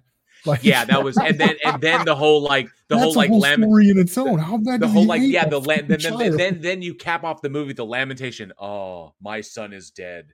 Sets the picture down and then walks off. Still fucking rich. No justice is done. No justice. No, it's like, no goodness, my son is gone. It does. You've got the epidemic. CEO. It's like, what? The whole thing's still happening. It's all right there. Everybody's dead. There's no repercussions, and that really sucks because you could have really dove into it. You got this encampment, like you said. You covered it great. This Lord of the Flies kind of encampment situation, where it's like, okay, let's see how far we can push the morality of these people, but they never go over the edge. They never cross the line, and there's never really anything there to like kind of deep think into. There's nothing that you can really lean into to make it an interesting film. And then mixed with the fucking tripping over every stick that you see while you're trying to fucking shoot this thing is like, it had moments where it could have been a redeeming, they could have used philosophy in this like they do. 28 Days Later, the whole time you're thinking like, holy shit, what does it really mean? How can I apply that into my life? What happens if I'm in that situation? What would I do? But it just doesn't, it never really crosses that line. And that's disappointing because they could have. And while, you know, the production quality wasn't fantastic on this, it touched on real world situations in this time period, mid 2000s. Shit, we're really churning over like, okay, how can we be better in this world? How can we leave this world a better place? And they didn't. You had the protesters, you had the loggers. They're just out there doing their jobs. The protesters are like, it's bad. And you know what? Maybe the loggers think it is too, but it's a paycheck. It's a paycheck. Yeah. They really could have dove into that separation, but it was just separate the whole time, and there was no crossing of any line there. It's all surface level, just like Sarcasm brought up. This is an excellent example of the idea of the vegan hipster chick making romantic overtures to the capitalist pig's son, who the insults. You know, it's like they establish who they are at the towards the beginning. Less than 24 hours after her boyfriend has died in a zombie attack that essentially was caused by the guy's dad. And they, it's just like, and I get that. I get the idea that like, situations like this can change a character and we can have those reactions to it. We do like irrational shit, but that's not conveyed in the characterization. She just makes that character change completely unprompted. It's like, oh yeah, you're the son of the capitalist pig that's doing this whole thing and like is like destroying the environment. And now your fucking experimentation is now your illegal experimentation is now turning people into the fucking undead, but you're kind of hot, so I'll fuck you. Right. She's the extremist. She's supposed to be the one that right. holds her ground no matter what. And they just shoot straight for the top. And there's no, it's quick. There's no like in between. It's 24 hours in the movie. And it's even quicker when you're watching it in the movie. It happens so fast that it's like, what the fuck? So yeah, plot hole for sure. And then the idea that, then the hero's going to go back and save Carter. Carter set up as like the coward of the whole fuck thing because every one of these things has a cowardly character who's always going to run. And then Carter's like the dipshit who like ditches everybody and is always a fucking like, snake. And yet, I gotta go save him. Otherwise I'm just like my father. And he goes, tries to, and he fucking dies. And that's what's fucked up is because even in the end, the only survivor is the vegan hippie chick.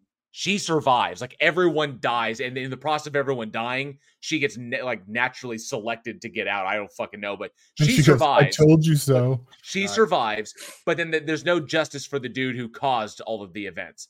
So, like, what are you trying to say here? Because are you leaving up to the audience that it's okay to do horrible shit because you've got the money to get away with it? You may lose some stuff, but you still stay rich and powerful, or is it because ultimately it'll destroy everything and only the hippie vegan chick, she was the one who made it through because because her ideology is positive towards the earth. It was really, really confusing in this because they didn't, like you said, they didn't dive deep like they should have. That's where they should have gone. And that's like a failure on their part because they could have gone to so many different routes. If they wanted to do the social economic class level, they could have done something similar to the latest remake of All Quiet on the Western Front, where you see the troops that are basically going through hell, and then it juxtaposed with the generals and the wealthy people who are lavish in lifestyle. Yeah. And at the end of the movie where they send them on a doomed charge, I'm not going to fully give, but they send them basically on a doomed, pointless charge. And then you have all these people die unnecessarily. And then 11 o'clock hits and the general's like, oh, that's it. War's over. I'm going to go home. And that says something because it's like the war's not the same for everybody. And they could have done something similar here. It was like, well, the rich can continue to get away with it, but they don't lean on it that much. Or is it an environmental film like Birdemic is, where everything, unless you're environmental, the birds will try to kill you. But no, they don't stick to that. And what's even fascinating is when you look at the zombies don't eat the vegans. Yeah. Oh, it tastes bad. It's like that's the key. That's it. That's the answer all along.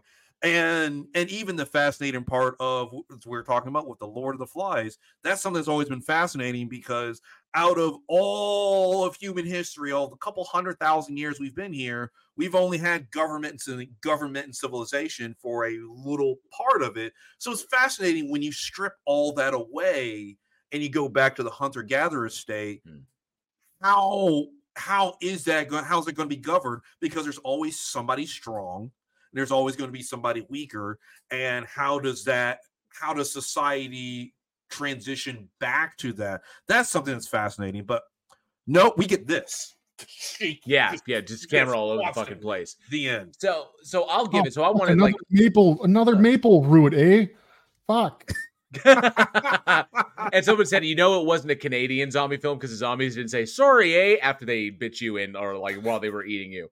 So, but one thing I will say, I do enjoy a zombie film that at least attempts to dive into deeper concepts and utilize the zombies as a backdrop for what they're trying to say.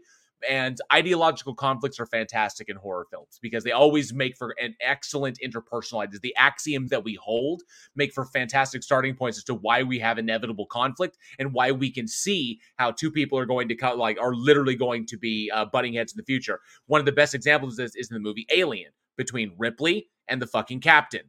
When it comes down to it, there is two fundamental different ideologies where Ripley is about the rules first because the rules keep us safe and keep us alive, whereas the captain's about my crew first.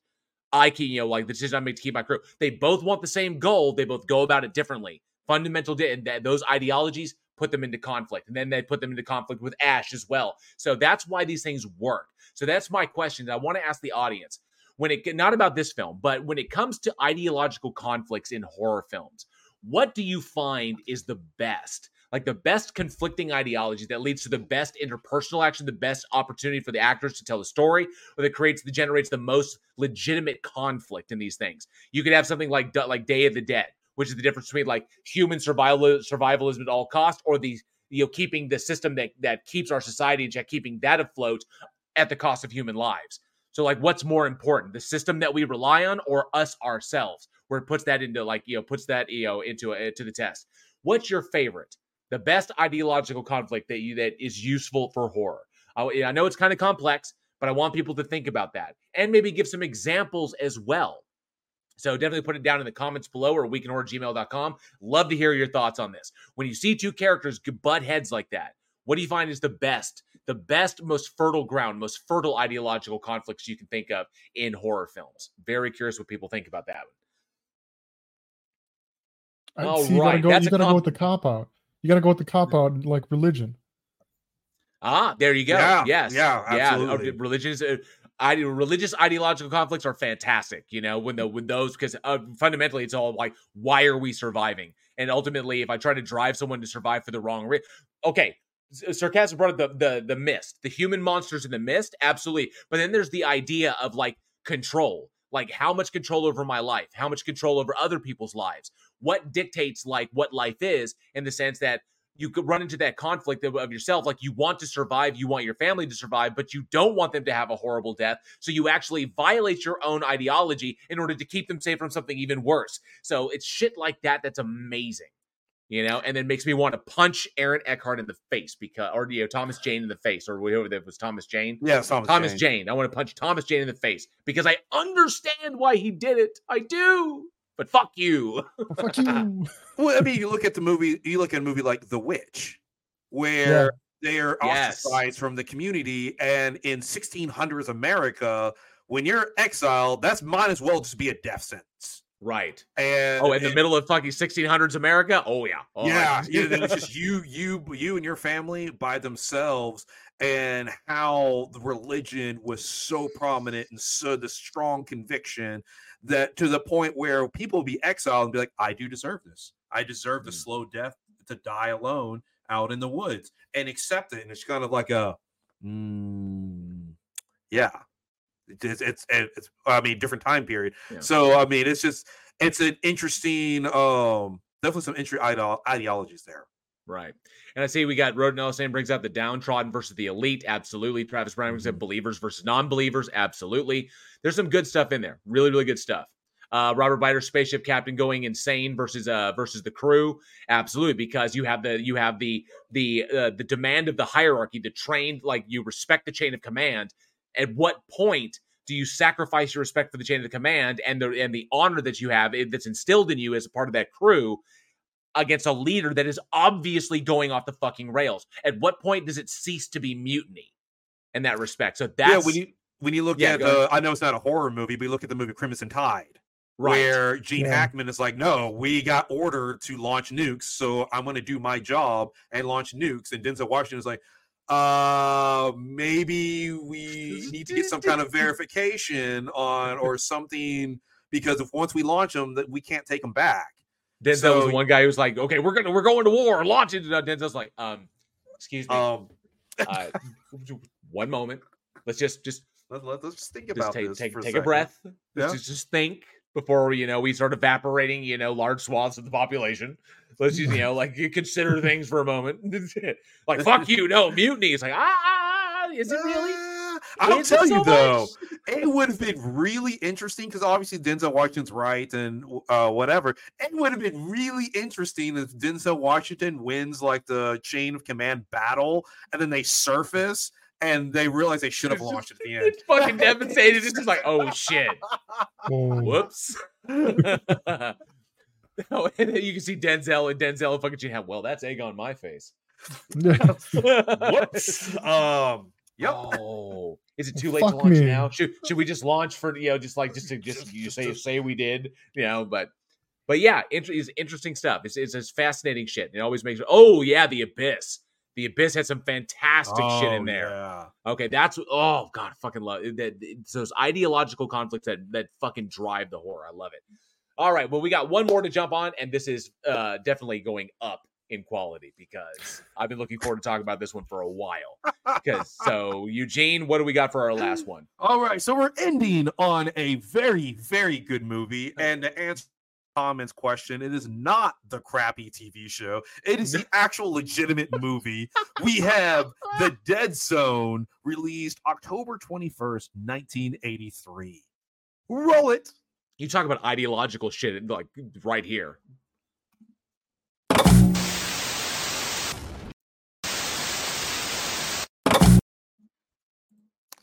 That's how you know it was a good movie, when we're all fucking quiet while we're watching it. Yeah, that. We're just like, walk in, just talk to me. Just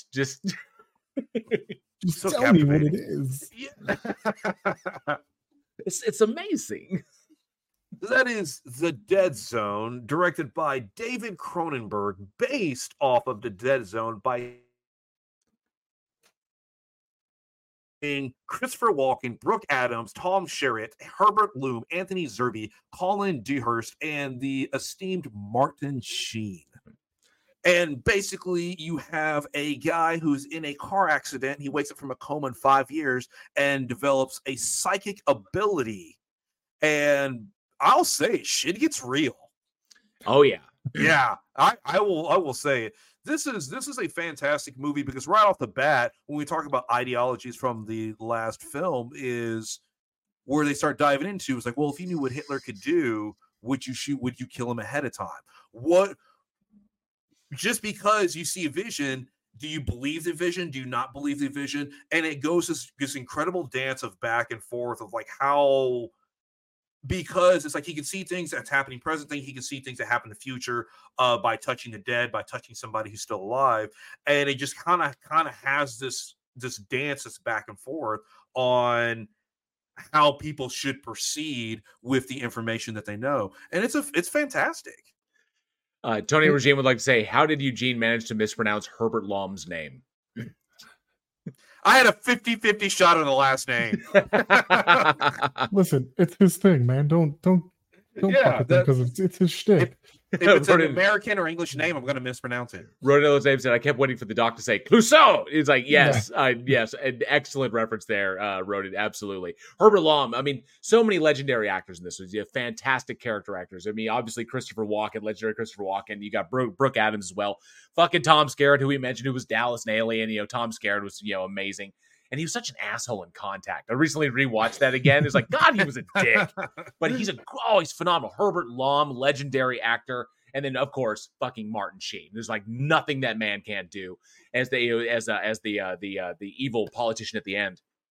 But this is, I would have to say, it's like, I think you all can agree. I think if you have things to say about that, this is a near perfect adaptation, if not a perfect adaptation. I was gonna say this is considered by me to be one of the best, or if not the best, King adaptation to date. I mean, he nails it. It's wild because you read a King book and then you see a movie and they're always pretty off. Most of them are pretty good, like The Mist. I feel like our entire Week in Horror career always goes back to The Mist, but okay, just The Mist. But I mean, you had Shawshank, Green Mile. Thank you so much. Just Chef's Kiss, Mist. Okay, but I will throw Christine. I'll throw Christine up in there. I will. I'll do. But Dead Zone, top 3. Seriously, probably the best. I mean, just the melancholic tone that you get the entire movie. Yeah, and you just that was what was fucking amazing. Imagine that, Eugene, when they were shooting up in Canada, because they shot this up in because it's Cronenberg, fucking David Cronenberg directing the shit. So when they shot this up there, they were the area they were shooting was under an historic deep freeze. Like they had not been hit like that in a while. So the time they chose to shoot, the whole everywhere was like that. So it was almost it was almost unbearable for the crew. It was so fucking cold. But they managed. But fucking nailed it. Yes, what it lent itself to the production is just that starkness. Oh, so fucking the way that Christopher Walken, you know, portrays, like, you could just feel it, like the regret and just the disconnection from everything around him because nobody understands what's going on, and you get the elements like the Canadian wilderness, or not wilderness, but the Canadian backdrop ties in perfectly with everything that King does. You know, his usual Maine, you know, cold Northeast, you know, backdrop on everything. Everything lined up perfectly for this movie, including the way that Christopher Walken portrayed Johnny, because it was just he nailed, like I said, that melancholic feel, that disconnection, because he can't connect with anybody around him because of the things that are happening to him. Nobody understands. They're like, shit. You get that. I'm trying to come up with the words for it, but it's when you don't, the distrust. There we go. That's the word. The distrust of the things that are happening to you. You know, like Eugene was saying, do I trust this vision? What happens if I act on this vision and it turns out that I was wrong? But you would never know because you chose to act on the vision. And just being that disconnected from everything around you, having to focus on that kind of stuff, is portrayed beautifully by Walken. His fucking facial expressions alone in the movie tell the story, which is beautiful. I love everything came together in this. That idea of, like, with great power comes great responsibility. That whole deal, like that. I love that. We often throw that as a throwaway line. It's like Spider-Man. It's like, well, you know, with great power comes great responsibility. And that's what you got to do. But if you really think about that and having that and the weight of that, that's what's beautiful about it. This movie is that what Cronenberg explored in this script. In this version of the script, because there's a whole story about how the movie, like, you know, trying to get the movie made, but in this particular one, exploring the gravity of that, you having this power thrust upon you, and then all of a sudden having to deal like you have two roads. You can either just, like, you know, I'm not really going to do it, or I have to, like, commit myself to this because this must be done, especially when facing, you know, like, the potential of, like, nuclear Armageddon and the end of the world. It's kind of like, what, you know. I loved how Walken. I think only Walken could have conveyed that. I think he was the only one who could have done that and done it justice, because he brought a level of humanity to Johnny Smith that obviously, you know, like Anthony Michael Hall couldn't do in the series. I did that level of gravitas that he brought to it. Not to mention this supporting cast all around him were all fucking phenomenal. And I love that you can juxtapose the extremity of, like, the Castle Rock killer and have that the graphic notion of the serial killer that's running around at the time. And then you have Cronenberg does this so beautifully, how he balances these moments. And then he brings to the moment where the guy, he reunites the dude with his sister, who he thought he lost during the Holocaust. It's kind of like they were separated, and it turns out she's, like, living like 40 minutes away. And he's able to bring them, she's still alive. It's like, what? And the little beautiful moments like that. And then, of course, the whole sequence with the kids on the ice is just, it's so beautifully paced and edited. And it's just shocking. And I think if anybody has never seen this film, you absolutely need to. First, I got to say thank you very much, Annie, for the 2 gifted Week in Horror memberships. Thank you. Welcome new members to the Army of the Dead. So thank you very, very much. Enjoy those emojis that I've created for you and all the channel badges as well. The crazy thing about this one is that the way it started, the way it kicked off when they were going to adapt this one, is that initially there were like 5 scripts that were going around for this fucking thing. And nobody could really decide on where they wanted to go. And then even Stephen King himself was invited to do an adaptation, like to bring that in. And then Cronenberg got his hands on that, was like, and I shit you not, I'm not knocking King here, but Cronenberg got this, like, what the fuck is this? It was like absolutely just like all over the place and just, you know, chaotic. It's just all this unnecessary exposition. So it took a long time to boil this script down to something really, really solid. And what's really, I thought was fascinating was originally, fucking Christopher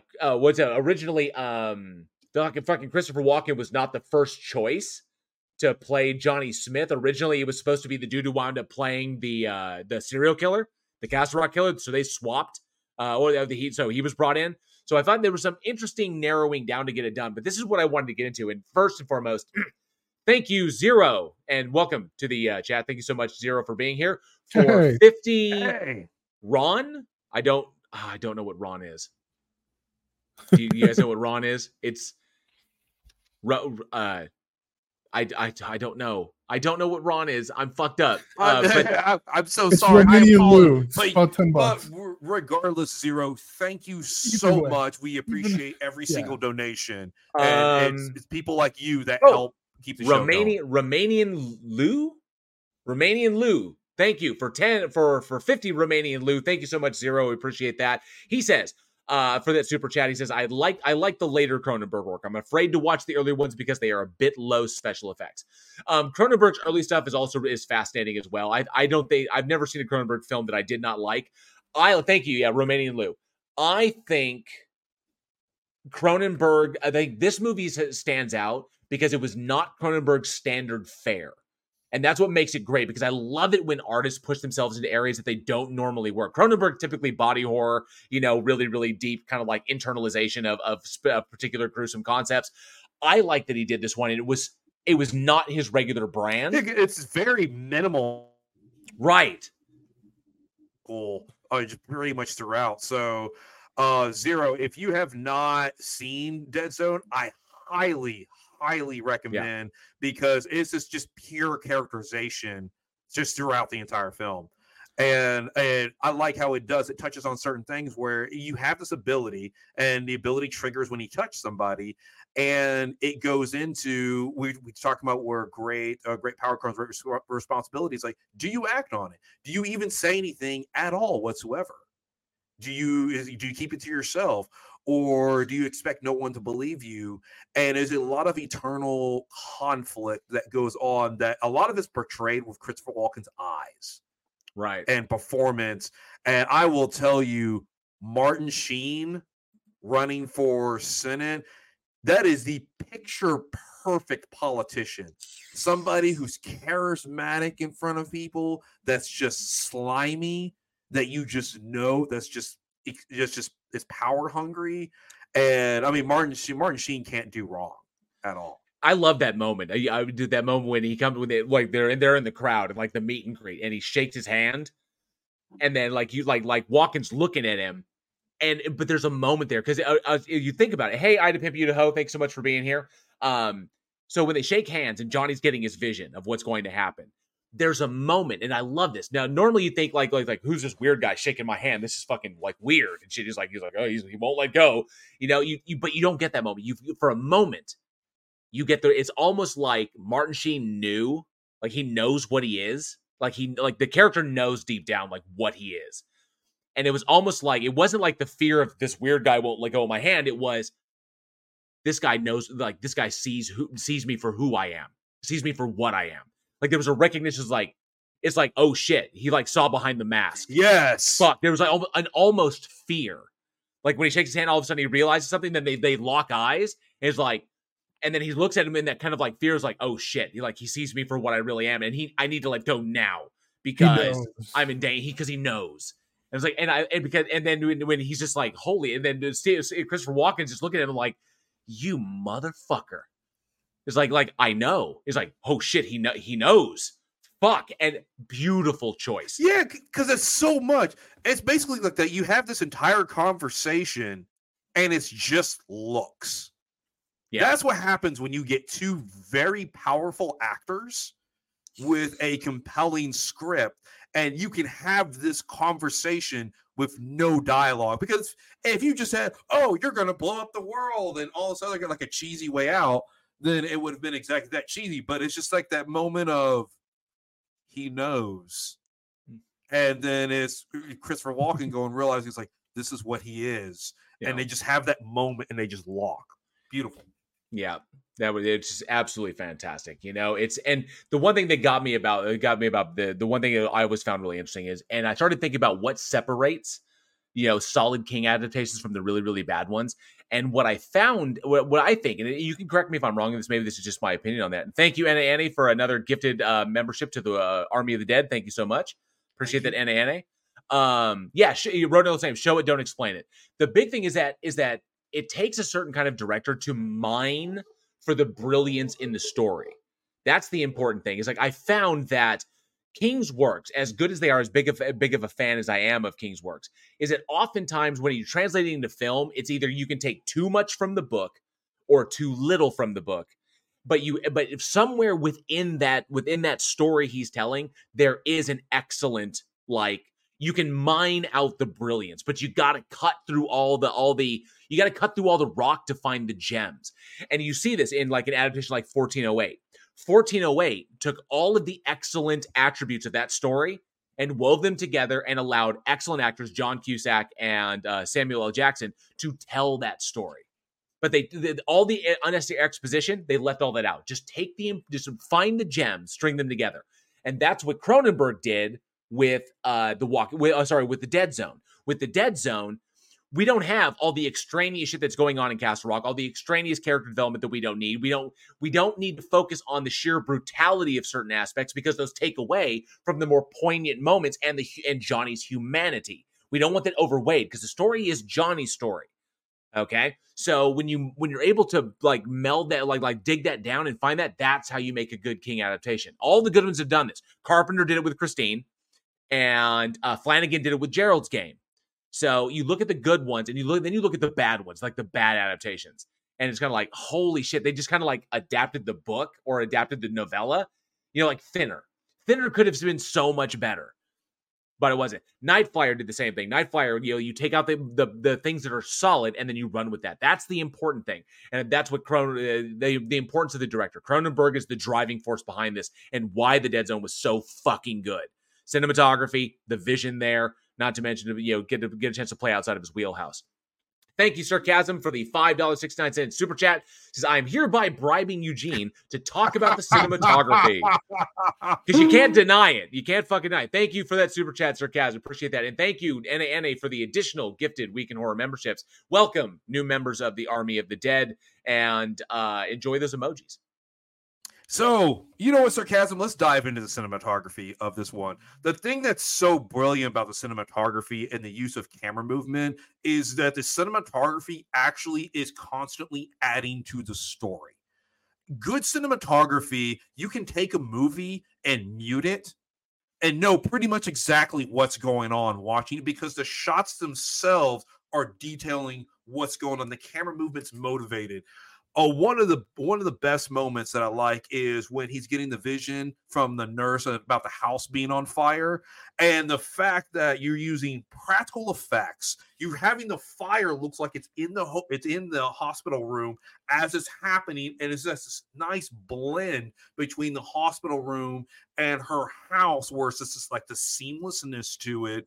That's what makes it. That's what makes it interesting. That's what makes it fascinating because they could have just. It could have just been a bad cut. They just could have cut to this new location and kind of cross cut back and forth. But I like how they're like, well, let's put this together. That's the thing that I love about it. And what I love about it is the reveals. When you're having the girl come up on the gazebo and it's like, okay, she knew the killer, but it's not showing the killer's face. And it doesn't come across as cheesy because the camera movement follows her around. Then you just see his back, but it still feels comfortable. And it's like, no, the director, Cronenberg, isn't ready to tell you who the killer is yet. And instead of it being like something that's annoying, it's more like you're on the edge of your seat and you're anticipating. Because I'm watching the scene like, oh, I can't wait. And he's like, no. It still gets me. It still gets me, that shot. He's like, hey, come over here. Let me show you something. And he opens up the deal and he's got his weapon. He's got the scissors there. And I was like, oh, that's bad. Yes. Like, and just like that simple moment. I love the minimalism of it. The white of the background. Like in that particular scene, the black of the jacket, the shiny silver of the weapon itself.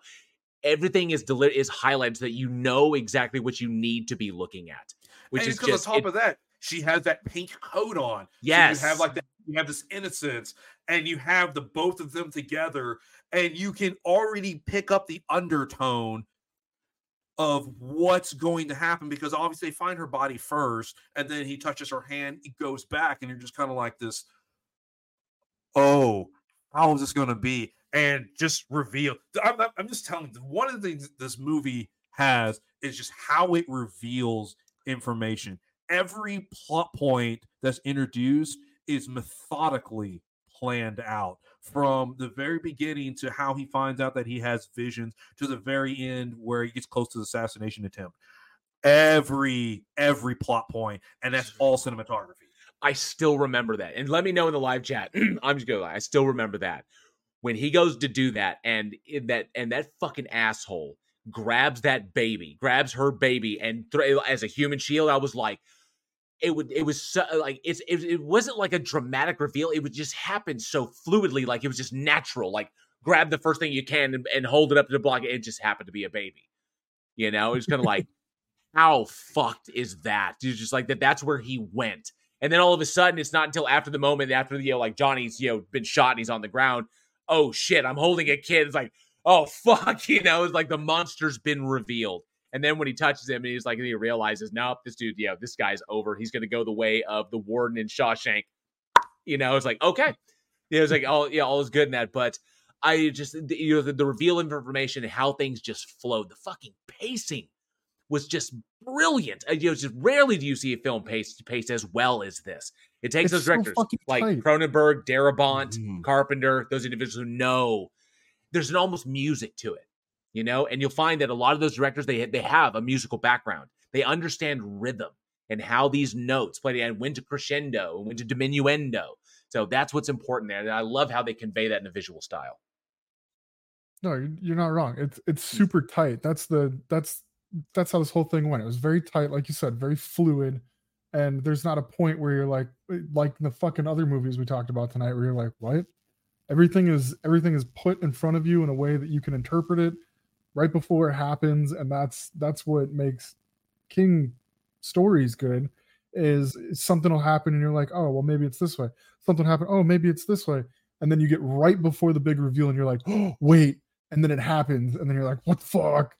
And yeah, so he kept it super tight this whole movie. And like you were saying earlier, it's so far off of like Cronenberg's normal stuff, but it played very well because of the twisted mind of King and the way that Cronenberg dug out those pieces, flattened everything into this nice, perfect, linear, just set of reveal after reveal. It was great. Right. It just up to that moment. I'll say, I got the feeling when going back and watching this number, it's always a treat to go back and watch this because the nostalgia is there. These scenes, they in this movie is aged so well. It's still good today. The whole the epic sequence with the kids when he sees the vision of the kids falling into the lake and falling into the icy water gets me every time. There's so many moments. I still cry when he reunites his doctor with his sister and everything. It gets me every time, and it reminded me of watching Barry Lyndon, because if you look at Kubrick's entire filmography, if you look at what he normally did, there was a lot of really extreme stuff that Kubrick went. He went for bigs.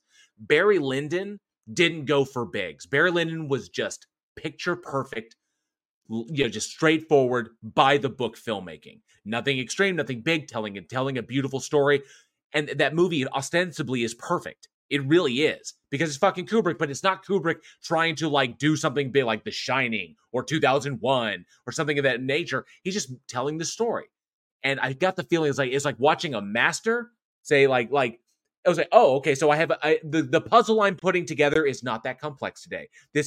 I get a very Bob Ross feel. We're just going to put a movie together today and it's just going to be fantastic. And this is how you do it.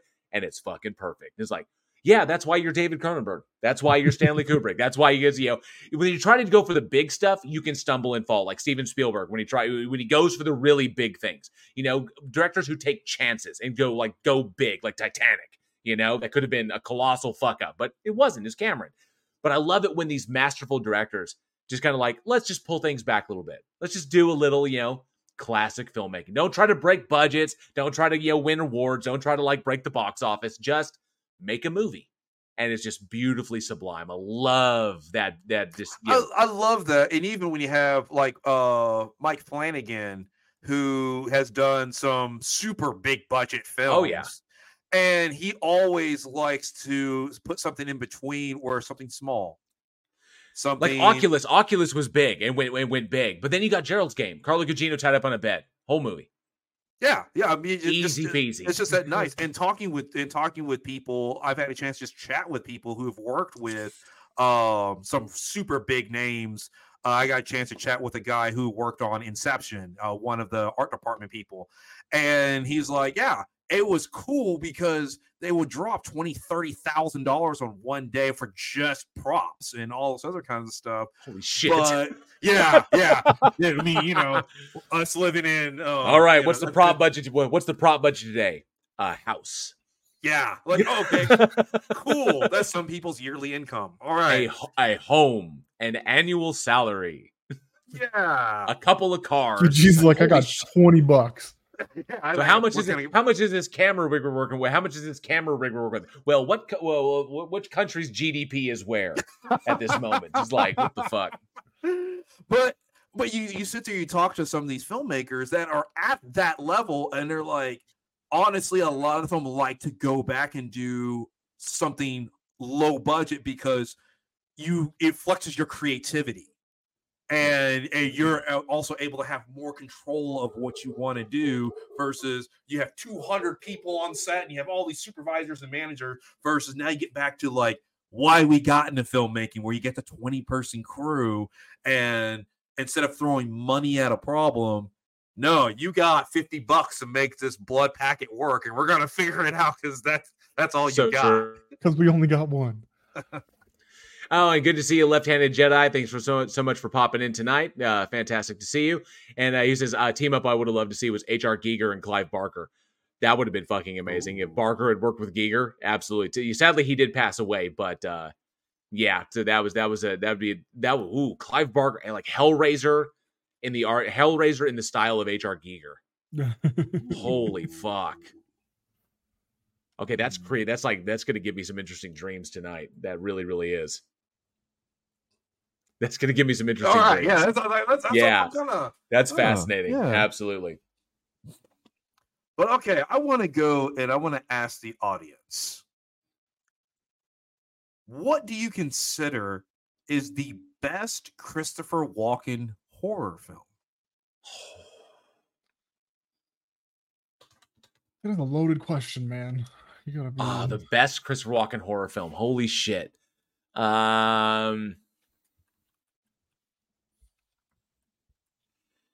Damn it. You know what? I'm going to have to go with Prophecy.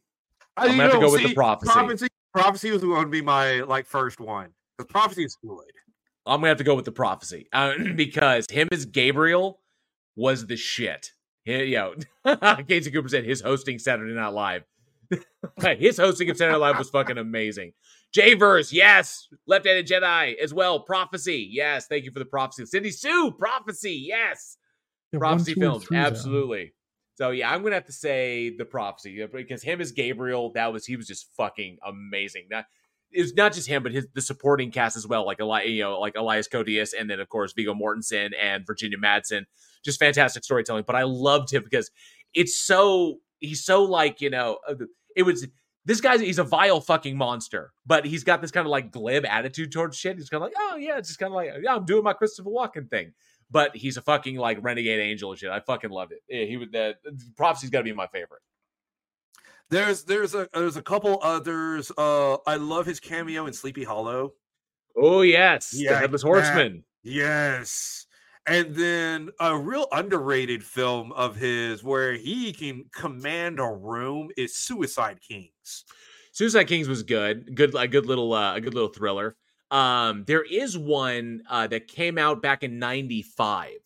Was a vampire flick that he did with if I remember her name. What the hell? I've totally spaced. Lily Taylor, right? Him and Lily Taylor, and it was a vampire film called The Addiction that was directed by Abel Ferrara, who directed Driller Killer. Mm-hmm. And The Addiction was really good. It was very stylistic, very Ferrara's kind of like very dirty, edgy stylism, but that was a really fascinating one. That was a fascinating horror film. So many good examples. Looking at the chat, we got a lot of love for Prophecy. We got a little bit from Sleepy Hollow. We got Stepford Wives. Yeah. There you go. There we go. Rodinel's name. The Addiction. Thank you, Rodinel's name. Extra J. His scene in True Romance with Dennis Hopper. That is one of his legendary scenes when Dennis Hopper realizes, and you could see it, when Dennis Hopper realizes, I'm not getting out of this alive. I'm not. So fuck it. I'm going to insult this motherfucker right to his goddamn face. And then Christopher Walken is just kind of like, holy shit, man. We could be friends if I didn't have to do this. Then he's like, I fucking love this guy. And then he pops him. But that was the two of them was just fucking amazing. So many, and I think the Sentinel as well. The Sentinel was another one that he was in. So yeah, the Sentinel was good back in 1977. The Sentinel, we got to mention Deer Hunter. I mean, that it's just okay, well, we're not trying to like depress it. Right? Yeah. Oh my god! No! yes, that was Deer Hunter gets me. That was a rough one. And then we'll end on the speech he does in Pool Hall Junkies, because that speech is amazing. Just straight up. Don't just beat him. Kick his ass. I fucking love that sequence. I really do. You have to remind the jackals who's the king. Like who he is. Yeah. So yeah, but definitely let us know down in the comments below, or of course at weekendhorror@gmail.com, what you think the best Christopher Walken horror film is. There's so many good ones to choose from, but definitely let us know. All right, Alex, it's Raven Darkstar's favorite time of the week. You know what time it is? I think it's trivia time. That's for you, Raven. Fucking love that shit. I know Raven loves it too. Oh, she's got ears plugged. No, I don't want to hear it. Yes, it is trivia time. So the very first person to get the correct answer in the live chat, we've got the live chat up right now, to this trivia question wins a special item from the Week in Horror store from the Season 5 line. We all knew Season 5 stuff. Sticker, t-shirt, limited, the pint glass looks really fucking cool. I'm just going to tell you that. The new Season 5 pint glass looks amazing. Oh, that would be cool. Shit, I haven't looked at it. I'm going to have to first person to get it. So, Alex, what do we... I'm still hoping somebody's going to send me a picture of the Shit Gets Real puzzle, like assembled and framed on their wall. I'm going to, yeah. Yeah. So I'll get it soon. Get some puzzle glue. I'll buy the puzzle glue if you buy the puzzle. Deal. All right. Tonight's trivia question. What legendary actor was Stephen King's first pick to play Johnny Smith in The Dead Zone? One more time. What legendary actor was Stephen King's first pick? Stephen King's first pick to play Johnny Smith in The Dead Zone. And hey, Doctor Who Design, good to see you. Thanks so much for being here tonight. Appreciate it. Dick Barry. I think he's at the start because he said Dick Barry. I think he's at the start of the show. So he's not going to hear what I just said. We got some answers here. Let me see. Zero. No, it wasn't Marlon Brando, but a good guess. Oh, Marlon Brando would have been fucking great in that one. Hey. Tony Regime said David Carradine. Nope, wasn't David Carradine. It wasn't Paul Rubens either. I got Robert Biter. Yes, I got Robert Biter. Yes, right. Robert Biter is correct. Yes. Fucking Bill fucking Murray. Murray. I'm sorry. I know it's not your last name. I don't mean to gush. But yes, it was originally Stephen King. See, Cronenberg wanted the guy who went on to play the Castle Rock Killer to be the actual killer, to be Johnny. But he didn't get that. Stephen King wanted Bill Murray as Johnny Smith in The Dead Zone. Which, There's a reason Stephen King is not a casting director. Yes, that's a kind of a stretch for me. I'm not knocking Bill Murray's acting chops. That's just not. Raven Dark says Bill Murray. It's like Bill Murray. Bill Murray. Yeah. Bill fucking Murray. And Robert Biter says I already won one. I cede it to the second winner. Oh, very very generous of you, Robert Biter. So that would be Javers. Who came in second? Javers. You get the prize because Robert Biter's sending it over to you. Very nice. Congratulations. Thank you very much. Very generous of you. So congratulations to our winners. Congratulations to Robert Biter for getting that right. Javers, who came in like immediately after second. You won it, so we're going to get that printed and sent to you as quickly as possible, Javers. Thank you very much. That was awesome. Fucking Bill Murray. Could you imagine that? I mean, yes, but it's not great. That's a big BM. Fucking Bill Murray. Who's Bill Murray? That's like asking who Gandhi is. Who's Gandhi? She's 12. I've never hit a child before, but don't kill me with my own gun. I fucking love Woody Harrelson. Oh, it's fucking great. Should have been Adam Sandler. Oh, Jesus. I gotta go. He just reminded me. Christopher Walken in Click. Oh, yeah. As the Angel of Death. Yeah. There's something. Yeah, there's something to think about because he was just a small part like that. And he fucking knocked it out of the water. Absolutely. All right. Well, that Horror Fiends will conclude another episode of the Week in Horror podcast. I want to thank you all so much for joining us. We truly hope you enjoyed the show. And if you did, please smash those like and subscribe buttons and be sure to hit that bell so you never miss a future episode.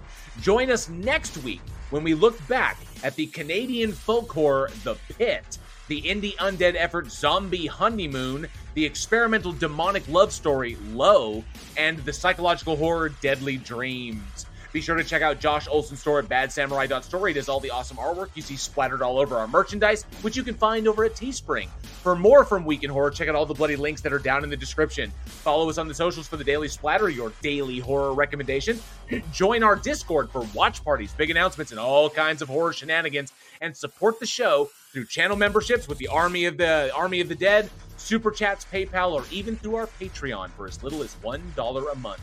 What are you waiting for? Join us! As always, thank you all for being the greatest audience a horror film podcast could possibly have. We fucking love you all. I am JL. And I'm Eugene. I'm Alex. We will see you all next week. And as always, stay scared.